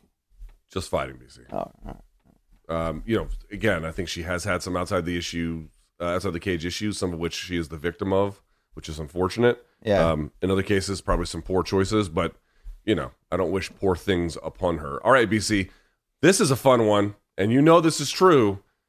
Bellator 291, man, I'm telling you, if you didn't see the first one, it fucking rules. The rematch, Logan Storley versus Yaroslav Amosov, has been set. Bellator 291. This is going to be scheduled for February 25th. Now, the original date was February 4th, but now we know that CBS show is there, so they're going to move it to later on that month. BC, I saw the first one now. It was a 3-round fight, and it was close. One of the best wrestling battles you'll ever see. And you're like, oh, I saw Logan Storley versus MVP, and that fight was boring. Right. Bro, Amosov ain't MVP. Not that guy. Yeah. This dude can wrestle his ass off. They were scrambling back and forth. This was very closely contested. We haven't seen him since the war in Ukraine got started and then some, BC. Yeah, big fight. Okay, there's a lot to love about this fight that go beyond just, hey, go watch their first one. It was it was a track meet of grappling and exchanging on the feet. But this is in Dublin, Luke. We got to add that element to it. This is going to be soaked in that Dublin sauce in Ireland. Every time Bellator goes there, it feels like, UFC International Fight Week or the Super Bowl or something. Dude, the only thing I don't love about this fight right now, I always knew they would rematch and it would be great and it would probably have a title on the line. I never doubted that. It's just the scoring in that close fight between Storley and MVP. I think it's tough with the very gray way of looking at the letter of the law, but I feel like MVP won that, but he didn't. So we go right into this rematch. It's not going to be like that. Like you mentioned, the contrast in styles aren't setting us up to have a snoozer here. And you add in we haven't seen the champion since this conflict broke out. And, a lot of fighters put down their career plans at the moment and join the front line in some form, Lomachenko, Usyk, all those guys. And you tip the hat to them for that. It seems like Amosov was like in deeper than most. Like this wasn't like a desk job. He was actually, protecting neighborhoods and remember that video where he found his belt? It was touching. He's also going to have to answer for the time off here too, against a guy who's hungry and was close that first time around. Yeah, I couldn't ask for anything more for Bellator from this fight. The date, the placement, all that stuff. This is going to be a good one. And this division is good. It's good right now, Luke. And so I want to see if MVP, who's not getting any younger either, can find that itch to get back. Despite that Mike Perry sidestep and get back into this title picture, because I think he got as close as he can come to finally having his moment as well. But the way that we know these two fight, Amosov and your boy Storley, you can't be wrong here. This is going to be good. I don't know who comes out on top given all the questions and circumstances here, Luke. Well, Storley has improved his striking. Amosov is not quite the wrestler Storley is, but he's very, very good, surprisingly good, and he's definitely more well-rounded. But with all the time off, you just don't know what to make of it all. You just don't know what to make of it all. So, and Storley's stepped his game up to some degree with striking, but not completely. Not completely. That's right. He's got a lot of work to do still. And remember, Storley could just wrestle balls out the first time because it was only 3 rounds. This one's for 5. So it's a title unification because remember, Storley's the interim champion and then Amosov is the champion sort of at large, and now they're going to unify these titles for 5 rounds. You've got to strike some of that time, and Amosov is just much better in that way. So we'll see how that goes. That's a fun fight that they got booked. Another Bellator fight, and I don't have a whole lot to say about this one. Bellator 289, Denise Kielholtz taking on Ilara Joan. They both have losses to Kana Watanabe. Kielholtz obviously has got a black belt in judo, but is sort of known as a kickboxer. Joanne is sort of largely well-rounded. I think prefers to strike as well. No strong thoughts, BC, unless you do. No. I think Kielholtz, she got into a title shot. She tried late in her career to put it all together, and she's made the transition in full time into the sport. I like the effort she put in, but it wasn't enough. She wasn't offensive enough, and she lost her title shot. This is her getting back to the table and seeing, do I have one more big run left in me? When she's active on the feet, and I know a lot of times she's a smaller fighter in these matchups and gives up a lot of length, but when she can be explosive and dart in and out, I mean, she's a fun fighter to watch. It'll be interesting to see. Which direction is she going after having her close-up opportunity in Bellator? I still think she's among the best in this division, so this will be a tough fight. All right, Damon Jackson taking on Dan Ige. Damon Jackson has climbed his way up. Dan Ige had certainly climbed his way up previously, but is now looking to get back there. Tough fight against 2 well-rounded veterans. This will be January 14th at the UFC Apex. Not massive stakes for the division per se, BC at 145, but definitely big stakes for their individual careers. Biggest fight Jackson's had to date, and Ige is a tough competitor, to put it quite mildly. I've always feared for Ige that when it does start not going his way, it could turn quick, Luke, because he fights a very aggressive power puncher style for a guy that I don't think has enough weapons to fight that style consistently. Is that a fair categorization, or am I just a jerk and probably off a bit on it too? I don't think it's totally off. Jackson was a guy who needed time to figure himself out, and I think he's finally done that. Ige was a guy who flew close to the sun and like Icarus got a little bit burned. But, both guys these are 2 guys who are probably, fair to say, not the very best in their division, but 2 guys who are intensely motivated to get better off of losses. And I know all of them are, but these are the guys who actually make those corner turns. So this is a fun and tough one. Jackson's probably going to wrestle a lot this time, so it's going to be incumbent upon Ige to really work on that portion of his game, which is not bad, but probably not the best portion of his game. So that'll be a fun one. And then last but not least, BC, we'll do a weekend boxing preview here in just a minute. There was some confusion, and understandable because you got 2 Garcias named, and there's one signed and one's not.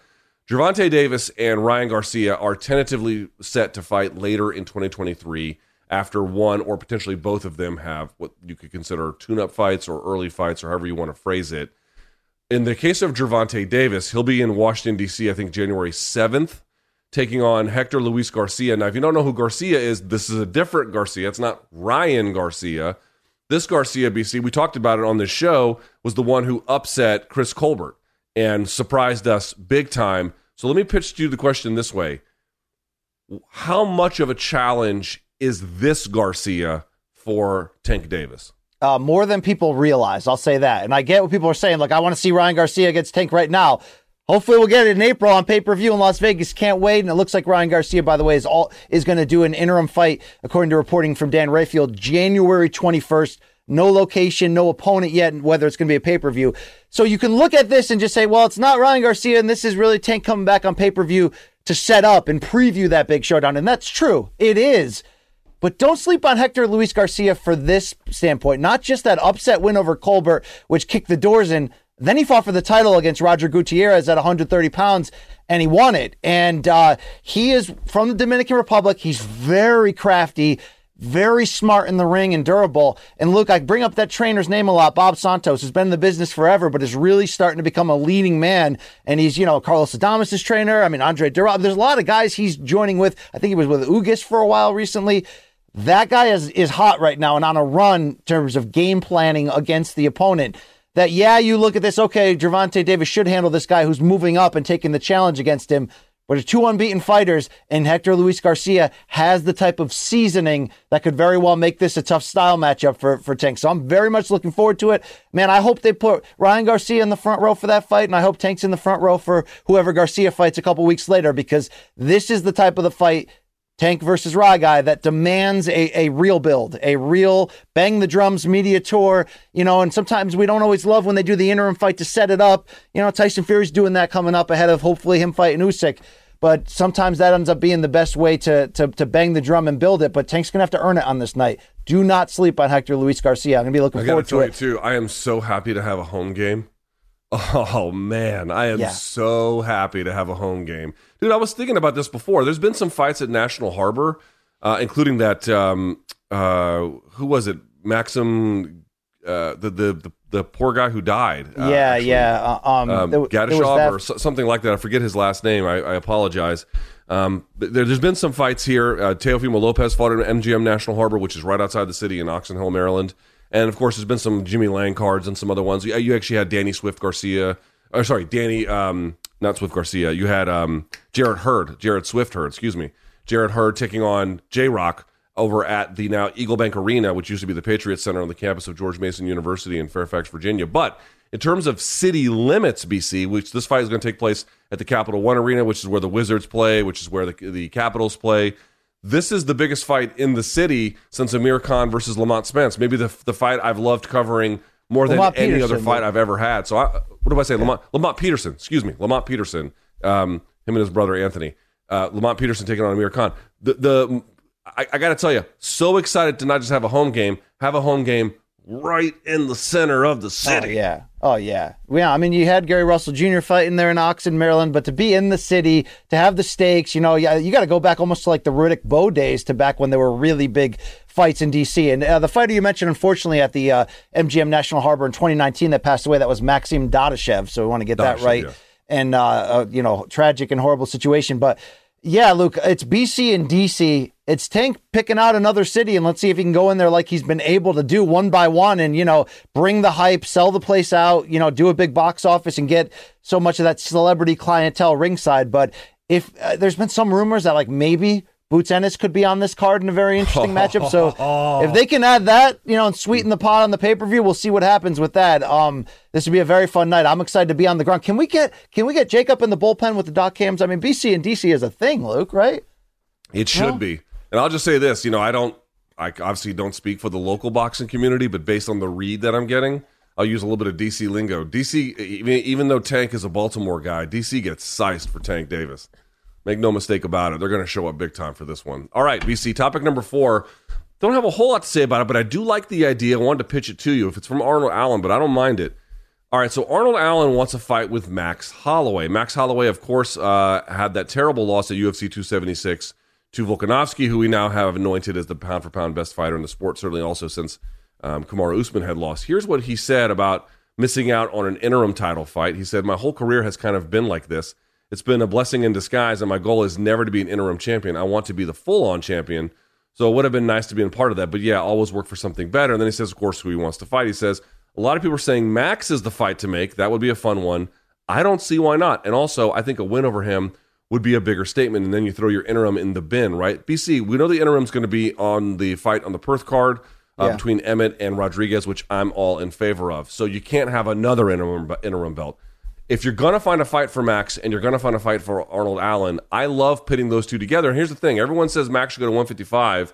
Maybe eventually. I don't know if that's immediately a very good call, or even long-term, I don't know if it's a very good call, even though he's a huge 145er. Do you like Arnold Allen's idea? I do, because this is the only thing remaining in this weight class that's like as good of a title shot for him. He's won 12 in a row, Arnold Allen, so you can either wait around and hope your number gets pulled soon, although that interim title that got booked there makes things even harder. This is the closest way to get a lot of attention and prove yourself. And if Max decides to do this and sort of it announces in terms of my perspective as him going back under and going for another run at the belt, which is, I think Max is at an interesting crossroads given how one-sided that loss was. Granted, it did come against the pound-for-pound king and the champion of Volkanovski, but in a series that was noted for how close and disputed it was. Ain't nothing disputed about that. So Max, I think, has a lot of questions right now. Do you take a lot of time off? Do you walk away from the game? Do you reinvent yourself at 155? Or do you go back to the drawing board and do what you do? This is that, if he picks Arnold Allen, that's telling us the answer of where he's going. And it ain't an easy test at all. But it'd be probably Max's best opportunity to get right back in there and prove it against the next best guy available that he's still got it. So it'd be a lot of intrigue here, Luke. And I don't know. I don't want to say I'm fearful for Max. It's like, okay, one bad night at the office, but we're just not used to seeing him get bloodied and battered, right? We're just not used to fully that. bloodied and battered. Like he got.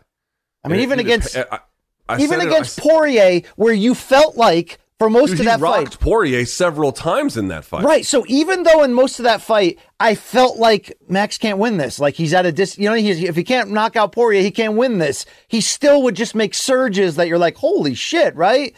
Dude, there was that life was not in him against Volk. I am afraid. I'm afraid, Luke. I'm afraid. I'm afraid too. I thought that last fight against Volk, the thing that, again, I always say this, like who you cheering for, who you're not cheering for. I think the fairest thing you can do is no matter who you like or dislike, you got to cheer for a fair outcome.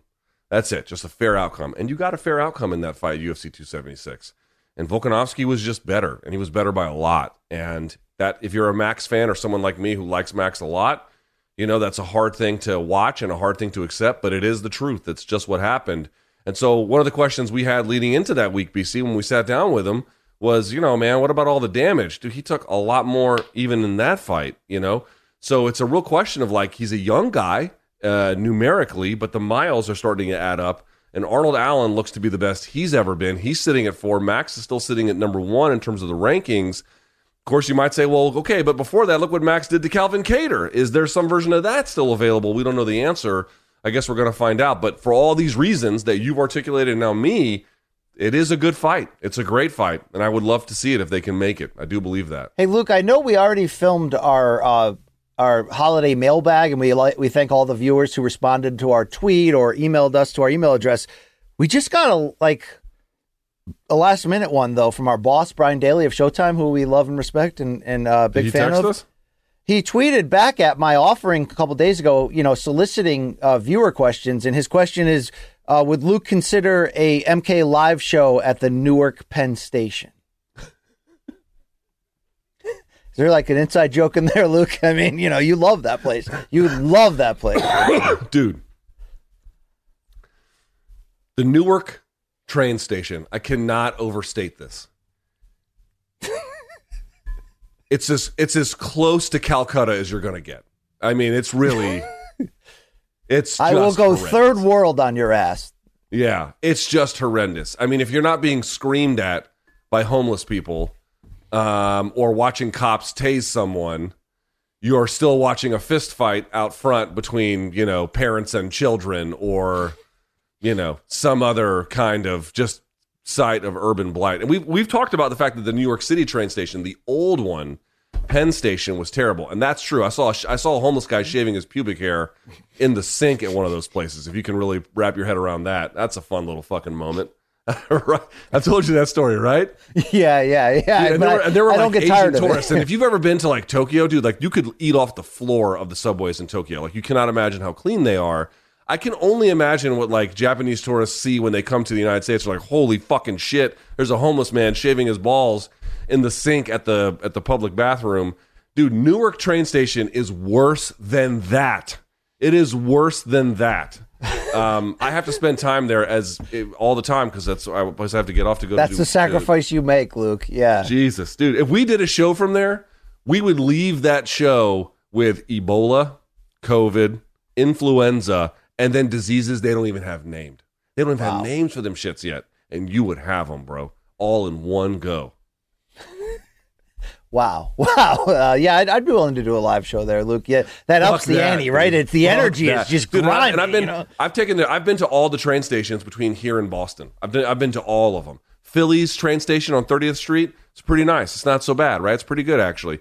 Union Station's used to be better here in DC, but it's way better than any of those ones. The new train station in New York called the Moynihan Station is actually like really nice. They completely redid it and it's so great. That's across the street from MSG. But like, dude, up and down, there's a lot of shitty ones. And among the major ones, the Newark train station. Holy fuck. If you are looking to get communicable diseases, boy, do I have the place for you. Okay? Look, for some people, that's just, that's their home. That's their train. That's their factory town. Okay? That's their train station. That's just how it is. All right? Yeah. Yeah, those people aren't going anywhere in life. Let me assure you. All right. BC. They're going on a train to nowhere, okay? Yes. I'm a train to death. leaving on a train from Newark that's going fucking nowhere. All right, BC. Okay, what if we win? You know that there's like another award out there we haven't almost won maybe yet? Luke, I think it's, they do it, that one in Vegas that we won last year. We did the documentary. The World MMA Awards, yeah. We don't know I think the award ceremony is in December. And thank you to everyone who voted for us. And hopefully Aaron Bronstedt, a friend of the program, can win. And hopefully we can win and all that stuff. Whatever. We'll see what happens. If we win that, though, remember last time we promised the people, if we win that, we'll give you a live show in Vegas. Fill these margaritas, Brian Campbell. I mean, we were all there. It happened. What do we give the people if we win again? I mean, the Newark train station idea is decent for a live show, but I don't know. What do we do then? Do we go global? Do we have to go international? Do we have to The thing is, dude, we can't do a show in the Newark train station because we'd have to set fire to all the gear afterwards to properly clean it. So I don't want to do that. What about we are a global brand, right? What about I don't know, maybe Australia? I mean, I'd love to go to the UK. I will say, I'll go to New Delhi. Show. New Delhi? MK in New Delhi? India. No, that's again, dude, traveling to the other side of the world takes too long. Fuck all that. Okay. But the UK is only 6 to 7 hours away from DC or JFK, so you could do that. Dude, you know where I really want to go? Because I'm telling you, I've said this before. Wales, right? I've been all over Europe.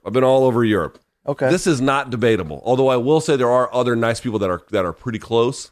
But dude, the nicest people in Europe are the Irish. The nicest. I mean, just not even and especially compared to, I like the Brits. The Brits are great, but the Irish, they are nicer. They're just nicer. So imagine if we did, then all my Welshmen can come see me. Mike Owens Media from Liverpool could hang out with us. We could, we could. Oh, we Gareth A. Davis, dude, we could be swinging. Well, he would have to sit outside. I mean, he's a little weird. All right. I don't know. Look, I don't know how long this run that we're on is going to last, but everything we touch is gold. All right? I got gold balls, Luke, okay? It's fantastic. All right? They're just clanging. All right, BC, last but not least, we do have some weekend boxing stuff to get to. Yeah, this will be quick. Yeah, no worries. The three biggest fights that we have, as you mentioned before, Rougarou is back. Regis Prograis taking on Jose Zepeda. That's fun. That'll be on pay-per-view, which is all right. Well, can we start there before you read them all? Hold on. I just want to get the big names out, and then we'll go. Why don't we go one by one? I mean, because I am hosting, and I would like to do it this way. Also, very quickly on a separate card on DAZN, you have Dillian Whyte and Jermaine Franklin, and then on ESPN Plus, Zach Parker taking on John Ryder. Getting back to Prograis versus Zepeda, BC, it is on pay-per-view, but I got to tell you, of the other main events, I like this one the best.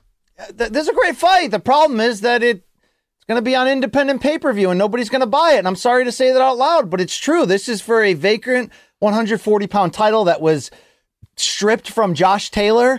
And this will be the second chance Regis Prograis gets to fight for the title. He fought Josh Taylor 3 years ago in the World Boxing Super Series tournament to unify belts. And it was, one of the fights of the year, one of the best fights of this era, to be really fair. And just a 12-round war that felt like an old school classic. He's back, but he wasn't even supposed to be here. This was supposed to be Jose Ramirez, the former champion at 140 unified, who lost to Josh Taylor in that big summit. He was supposed to rematch Jose Zepeda. Ramirez decided instead he was going to get married.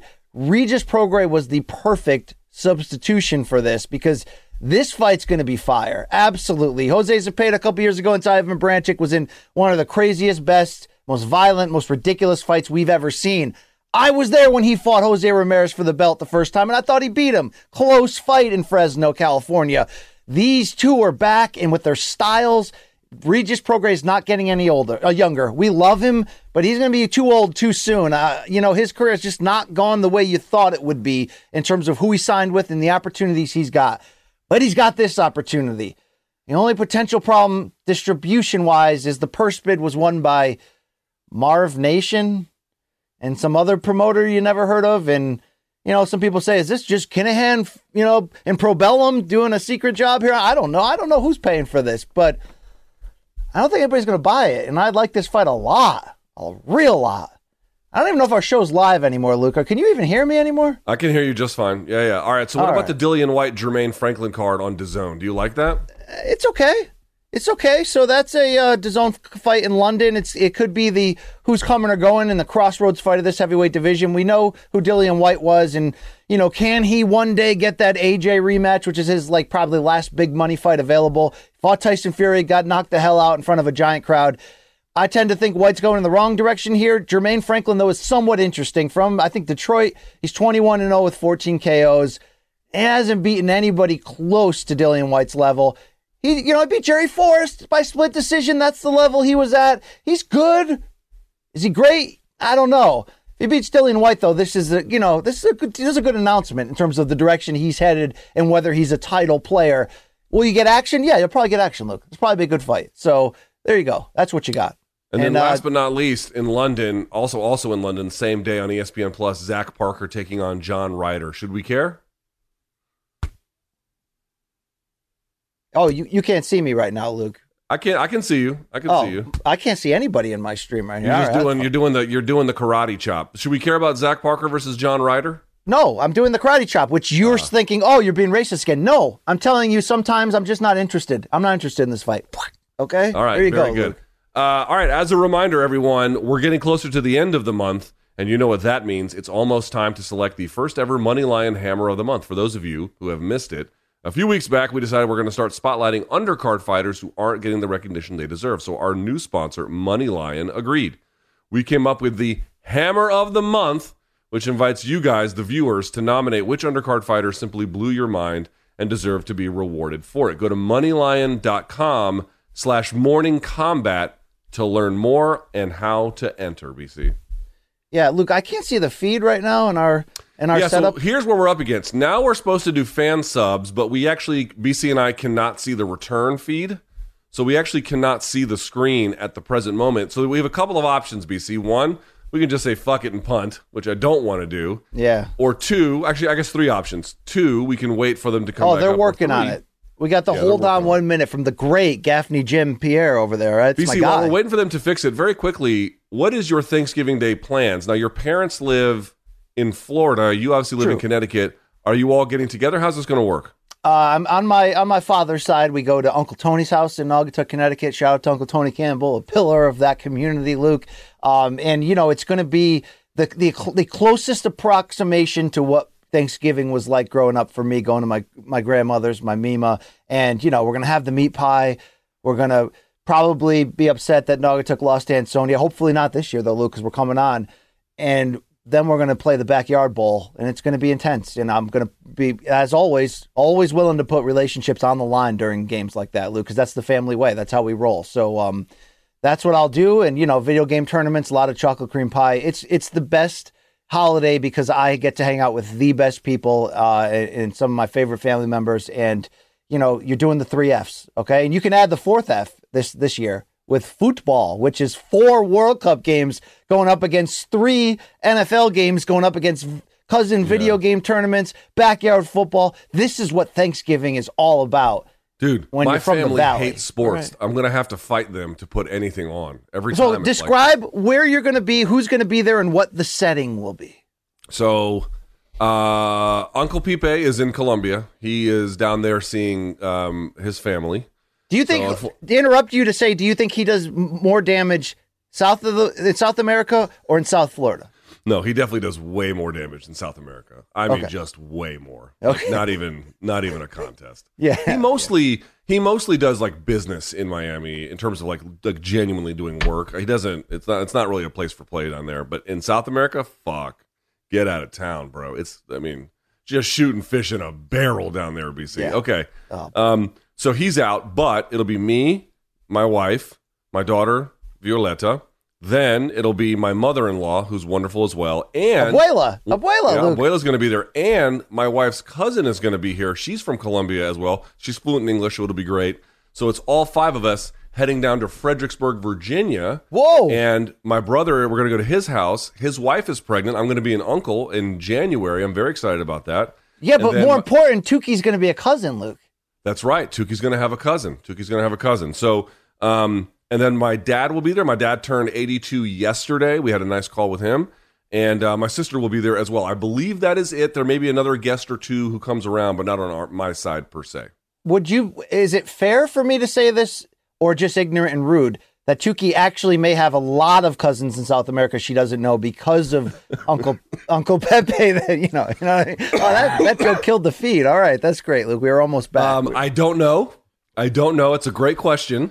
It's very hard for me to answer that. Yeah, yeah. As my family apparently turns on lawnmowers just outside my door, which is oh yeah, that's I explicitly tell them not way. to do. Could they? I wonder if they could be louder. You know what I'm saying? Just be louder. No, I hope you guys have a great time, and I love that that you're mixing people from both sides of the family. And will Luquito get everything you're looking for menu wise, food wise? You're going to get it all. Right? Yeah, I mean, here's the thing on Thanksgiving, dude. I think I said this on my live chat yesterday. I just can't complain, BC. Yeah. Again, my brother and my sister had a restaurant for over 10 years. It did well. They just hated the business, so they sold all their shit in March of 2020 before the pandemic really, got into high gear. And they don't regret it, but the reality is they can both cook their ass off. And that's amazing. That's great. So every time and by the way, my brother's sister, sorry, what am I saying? My brother's wife is an amazing pastry chef, right? Dude. Yeah, exactly. So on the savory or the sweet end, I don't have to do much or complain about much. That's the reality. Will you vape in their house like an absolute POS? 10 billion%. I might vape in their fucking face, much less in their house. I mean, what do you... Dude, you'll vape right in the back of the turkey. Will you blow it right into the turkey, Luke? That's what I want you to get footage of. What are they going to do? Not like me? They've spent 42 years not liking you. Luke, this has been a time-honored tradition. Yeah. All right, I got two important questions. One involves you talking your brother into doing an MK Zoom interview with me about like your life growing up and all that, or coming on Room Service Diaries if he's willing. And two would be, will they ask you at all about Morning Combat and like, did you guys win that award? Or, hey, I saw that documentary. Will there be any of that? No, there won't be one question about it. None. Zero. Oh, come on. I don't think they even know the name of the show. Okay, what about if Abuela, who's trying to just make sure everybody gets along, in front of them was like, Luquito, did you tell them about the awards and all that? I mean, that is possible. That is possible. That something like that could definitely happen. But short of that, no, there won't be. There won't be like when it sounds like I'm doing a bit because I always do like exaggerated talk or whatever. But I'm telling you the truth. There won't be one. There won't be one question. Now, hold on. We got to get to business here because they're trying to set it up so we can see the return feed, and we're having a bit of an issue. Here's another solution. If they want, because I know what the folks can see looks good, what we can't see, what you're seeing, they could just email us all of the. Now they're back. Let's see how this goes. We're back. All right, let's see do if it. It holds, BC. Yeah, morningcombat@gmail.com every week. Yeah, let's get to it. Let's get to it. For your fan submissions. Fan subs, whores. We've got mail. Let's see if it holds. Viewers. Okay, this from Michael. Fellow donks, it's Mike K from Danbury, Connecticut again. And on last Monday's show, BC asked Aaron Bronstetter what he thinks about the rise of Teixeira MMA. And AB so accurately stated the fighters there can focus entirely on training. There can't be too many distractions in Danbury CT. He's not wrong. So here I am out of state visiting Charleston, South Carolina with my fiance. And I couldn't help but think of you guys when we sat down for dinner at the Mexican-Japanese fusion restaurant. And there on the wall was an original print of the Mayweather-McGregor poster. There's a lot going on in this picture. Can we blow this up?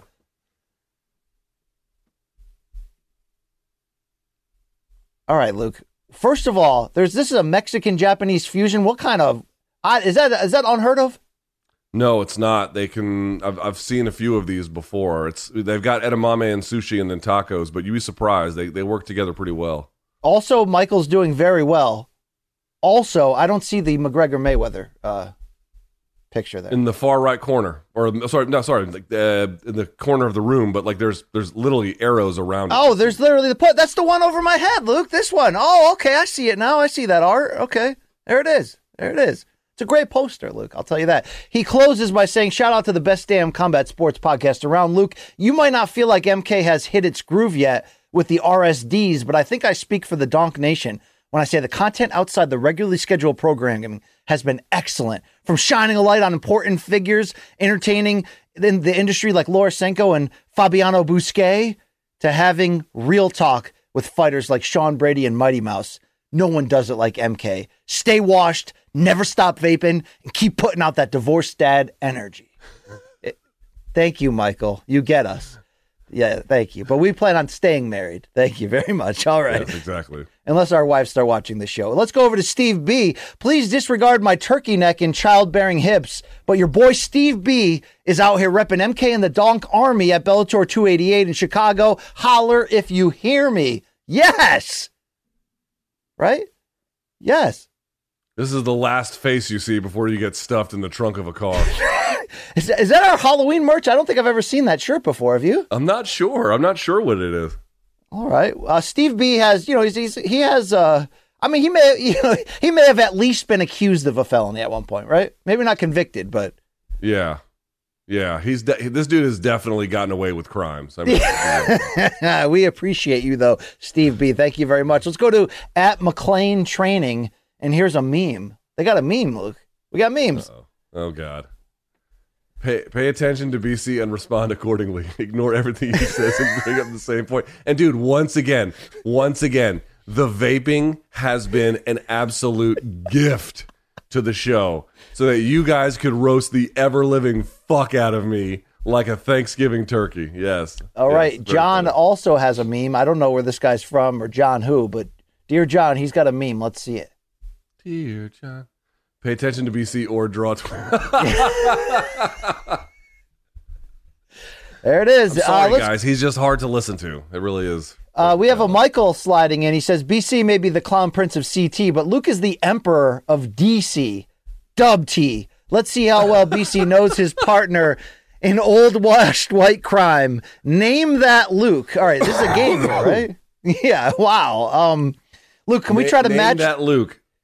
Can we match them with the pictures here? Number one is viewing Valerie Loreda's Instagram. Yep. 2, after hitting the new BBL flavored vape pen. Yep. 3, after a fistful of Delta 8 gummies. Wow. 4, after the gummies, a 40 ounce of malt liquor and mistakenly believing he is on his commode. Fair. Or 5, future Luke watching BC get sent to the land of Win and Ghost during a You Want a Champion or Room Service Diaries. Which Luke is it in that picture? I got to go with... Boy, that's definitely number one. I'm going to go with 3 after finishing a full... What does that say? One. Actually, you know what? The reality is a few of these work. Because... Can we full screen that one more time, please? What does that say? A full... A fistful of Delta. Because, Luke, there has been once or twice in our show's history when we were about to film something and you looked over at me and we made eye contact and I was like, oh, no, he's way too far gone. Like, I've seen that face before. This has happened before, but you need to tell the truth to the audience. This is way more an issue with you than it is with me. No. I cannot confirm that, Luke. But I definitely have had times where I'm like, dude, why am I sweating and shitting my pants? I don't understand. But more commonly, I just see you staring off into the distance, and all I can see in your head is, Lisa needs braces, dental plan. Let's go over to Tyler. He says, what's up, Luke and BC and the whole MK crew? Had a blast catching 288 Bellator with my beautiful girlfriend here in our hometown of Chicago. Had some awesome seats, and it was cool to see legends like Javier Mendez and Fedor in the corner as their fighters got the win. Here's a pic of me rocking the OG MK shirt, and like BC at 10 a.m. Eastern, I also had a large amount of THC in my system. I am also in the process of converting my girlfriend into a full-time MK fan, but have only had luck so far with her cat, Suki, who's in the video that we're going to play in a second. At least the cat hasn't questioned why I'm watching 2 washed dads discuss predatory loans and grooming their disgusting genitalia. Keep up the great work. It's Tyler. Luke, first of all, can we zoom in? What's your thoughts on his beard right there? Can we go back 1 second? I mean, I can't really talk shit. Mine's unkempt, but his is terrible. I mean, he just...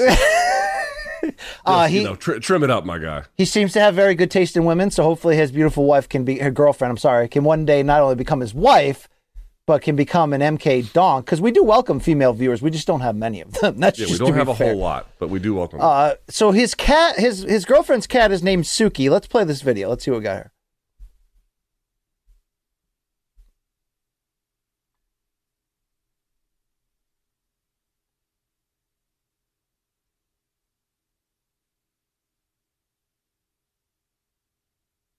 Luke, I don't know if play that video. Did we really just do that? I don't know if there was supposed to be audio with that and we just didn't hear it, but he looked as interested in MK as everyone at this Thanksgiving table you're going to see tomorrow, Luke. I mean, seriously, right? Facts. You know? Facts. Yeah. All right, there you go. Thank you, Tyler, for taking us with you on your life's journey. We're MK. We're here to stay every single day. JP, you know him from Mount Unique, Nova Scotia. Good day, MK crew and fans.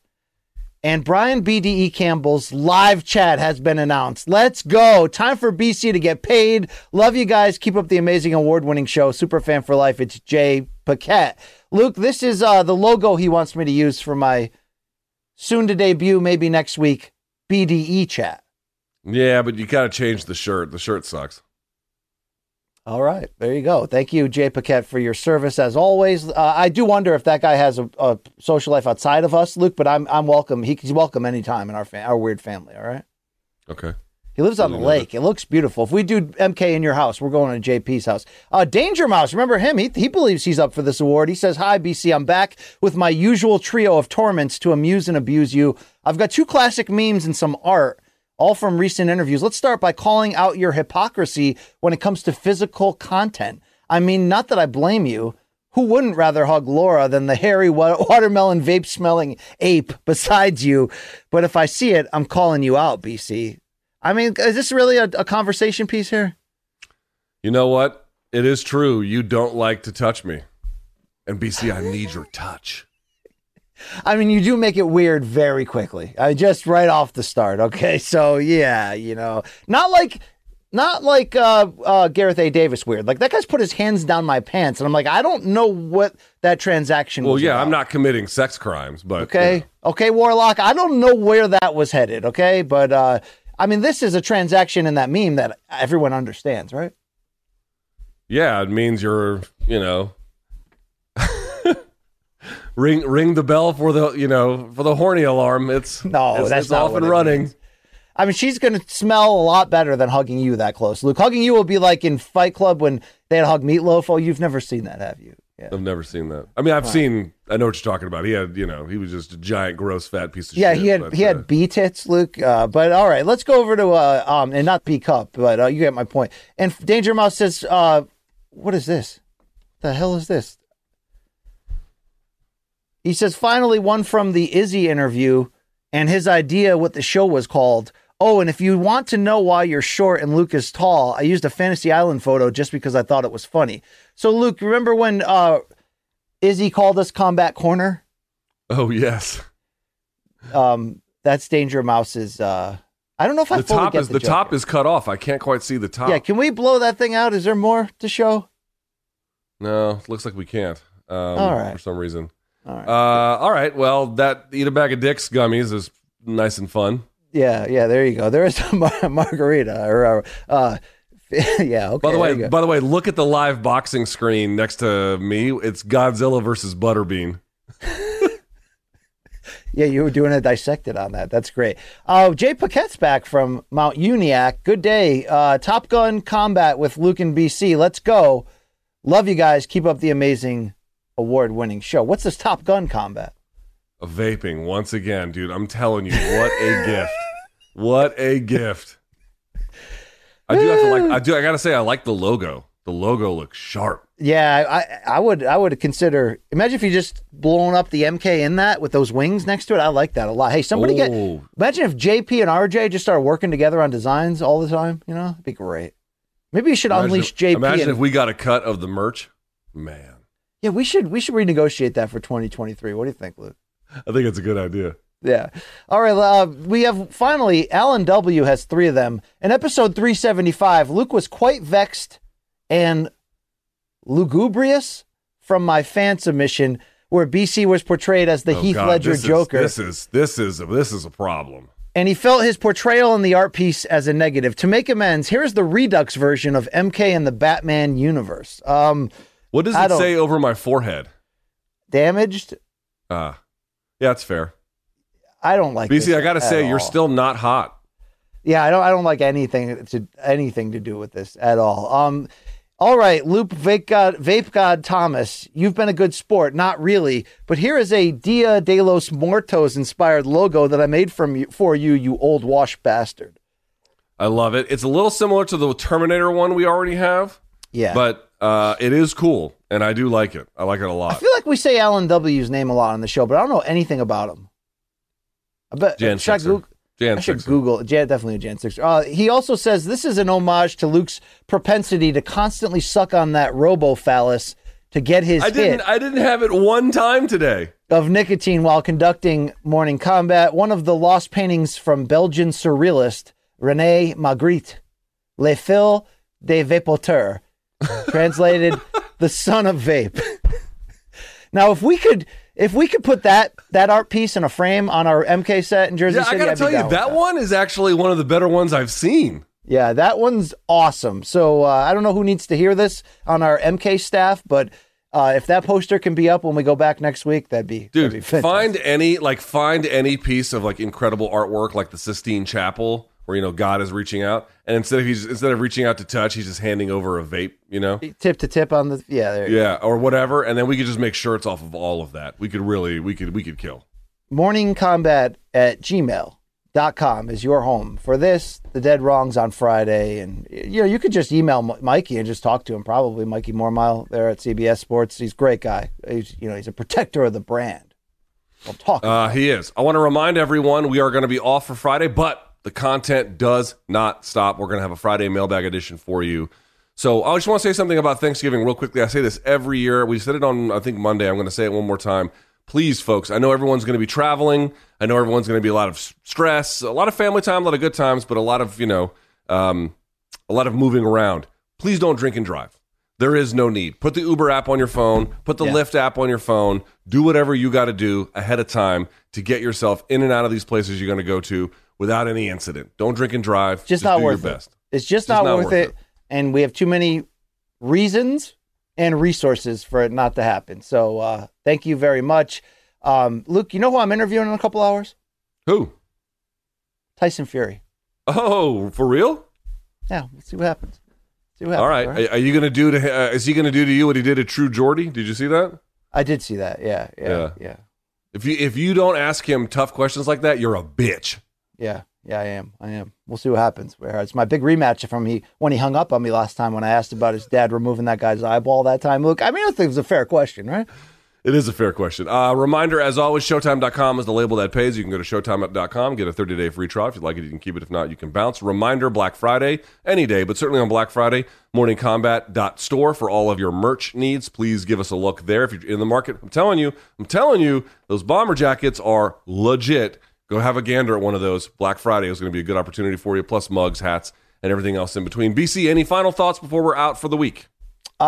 Please check out our recent room service diaries with Laura Senko, Anthony Smith. I've got a very cool interview with Rainier de Ritter, who's going to be headlining the December 2nd one on Amazon return, the 2-division champion. Luke, he said he can beat Adesanya and Poatan on the same night. Okay. That's a little much, but he is very, very, very, very good. No, he's cool. He's a cool interview too. I like his demeanor as well. So that's some extra bonus content. Friday, 11 a.m. Eastern, in place of our normal episode. We filmed a fun mailbag. I think you're going to enjoy that a lot. 90 minutes of good times. Whether you're setting up the Christmas tree this weekend, catching up with old friends, watching the sports with the family and unbuttoning that top button. Enjoy yourselves. Enjoy it.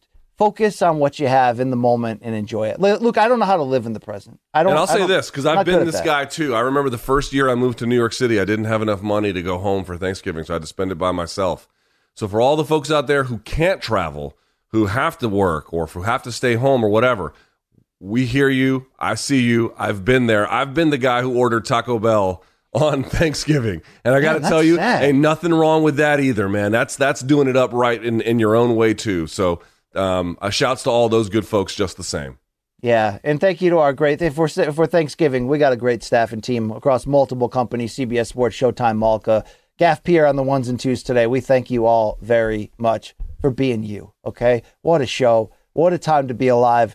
Count your blessings, hug your awards, as we often do, shirtless. Thank you. All right. For Brian Campbell, I'm Luke Thomas, as well as CBS Sports, Showtime, and the Malka staff. We appreciate you all so much. Happy Thanksgiving. Don't drink and drive. And until next time, may all your gains be loyal.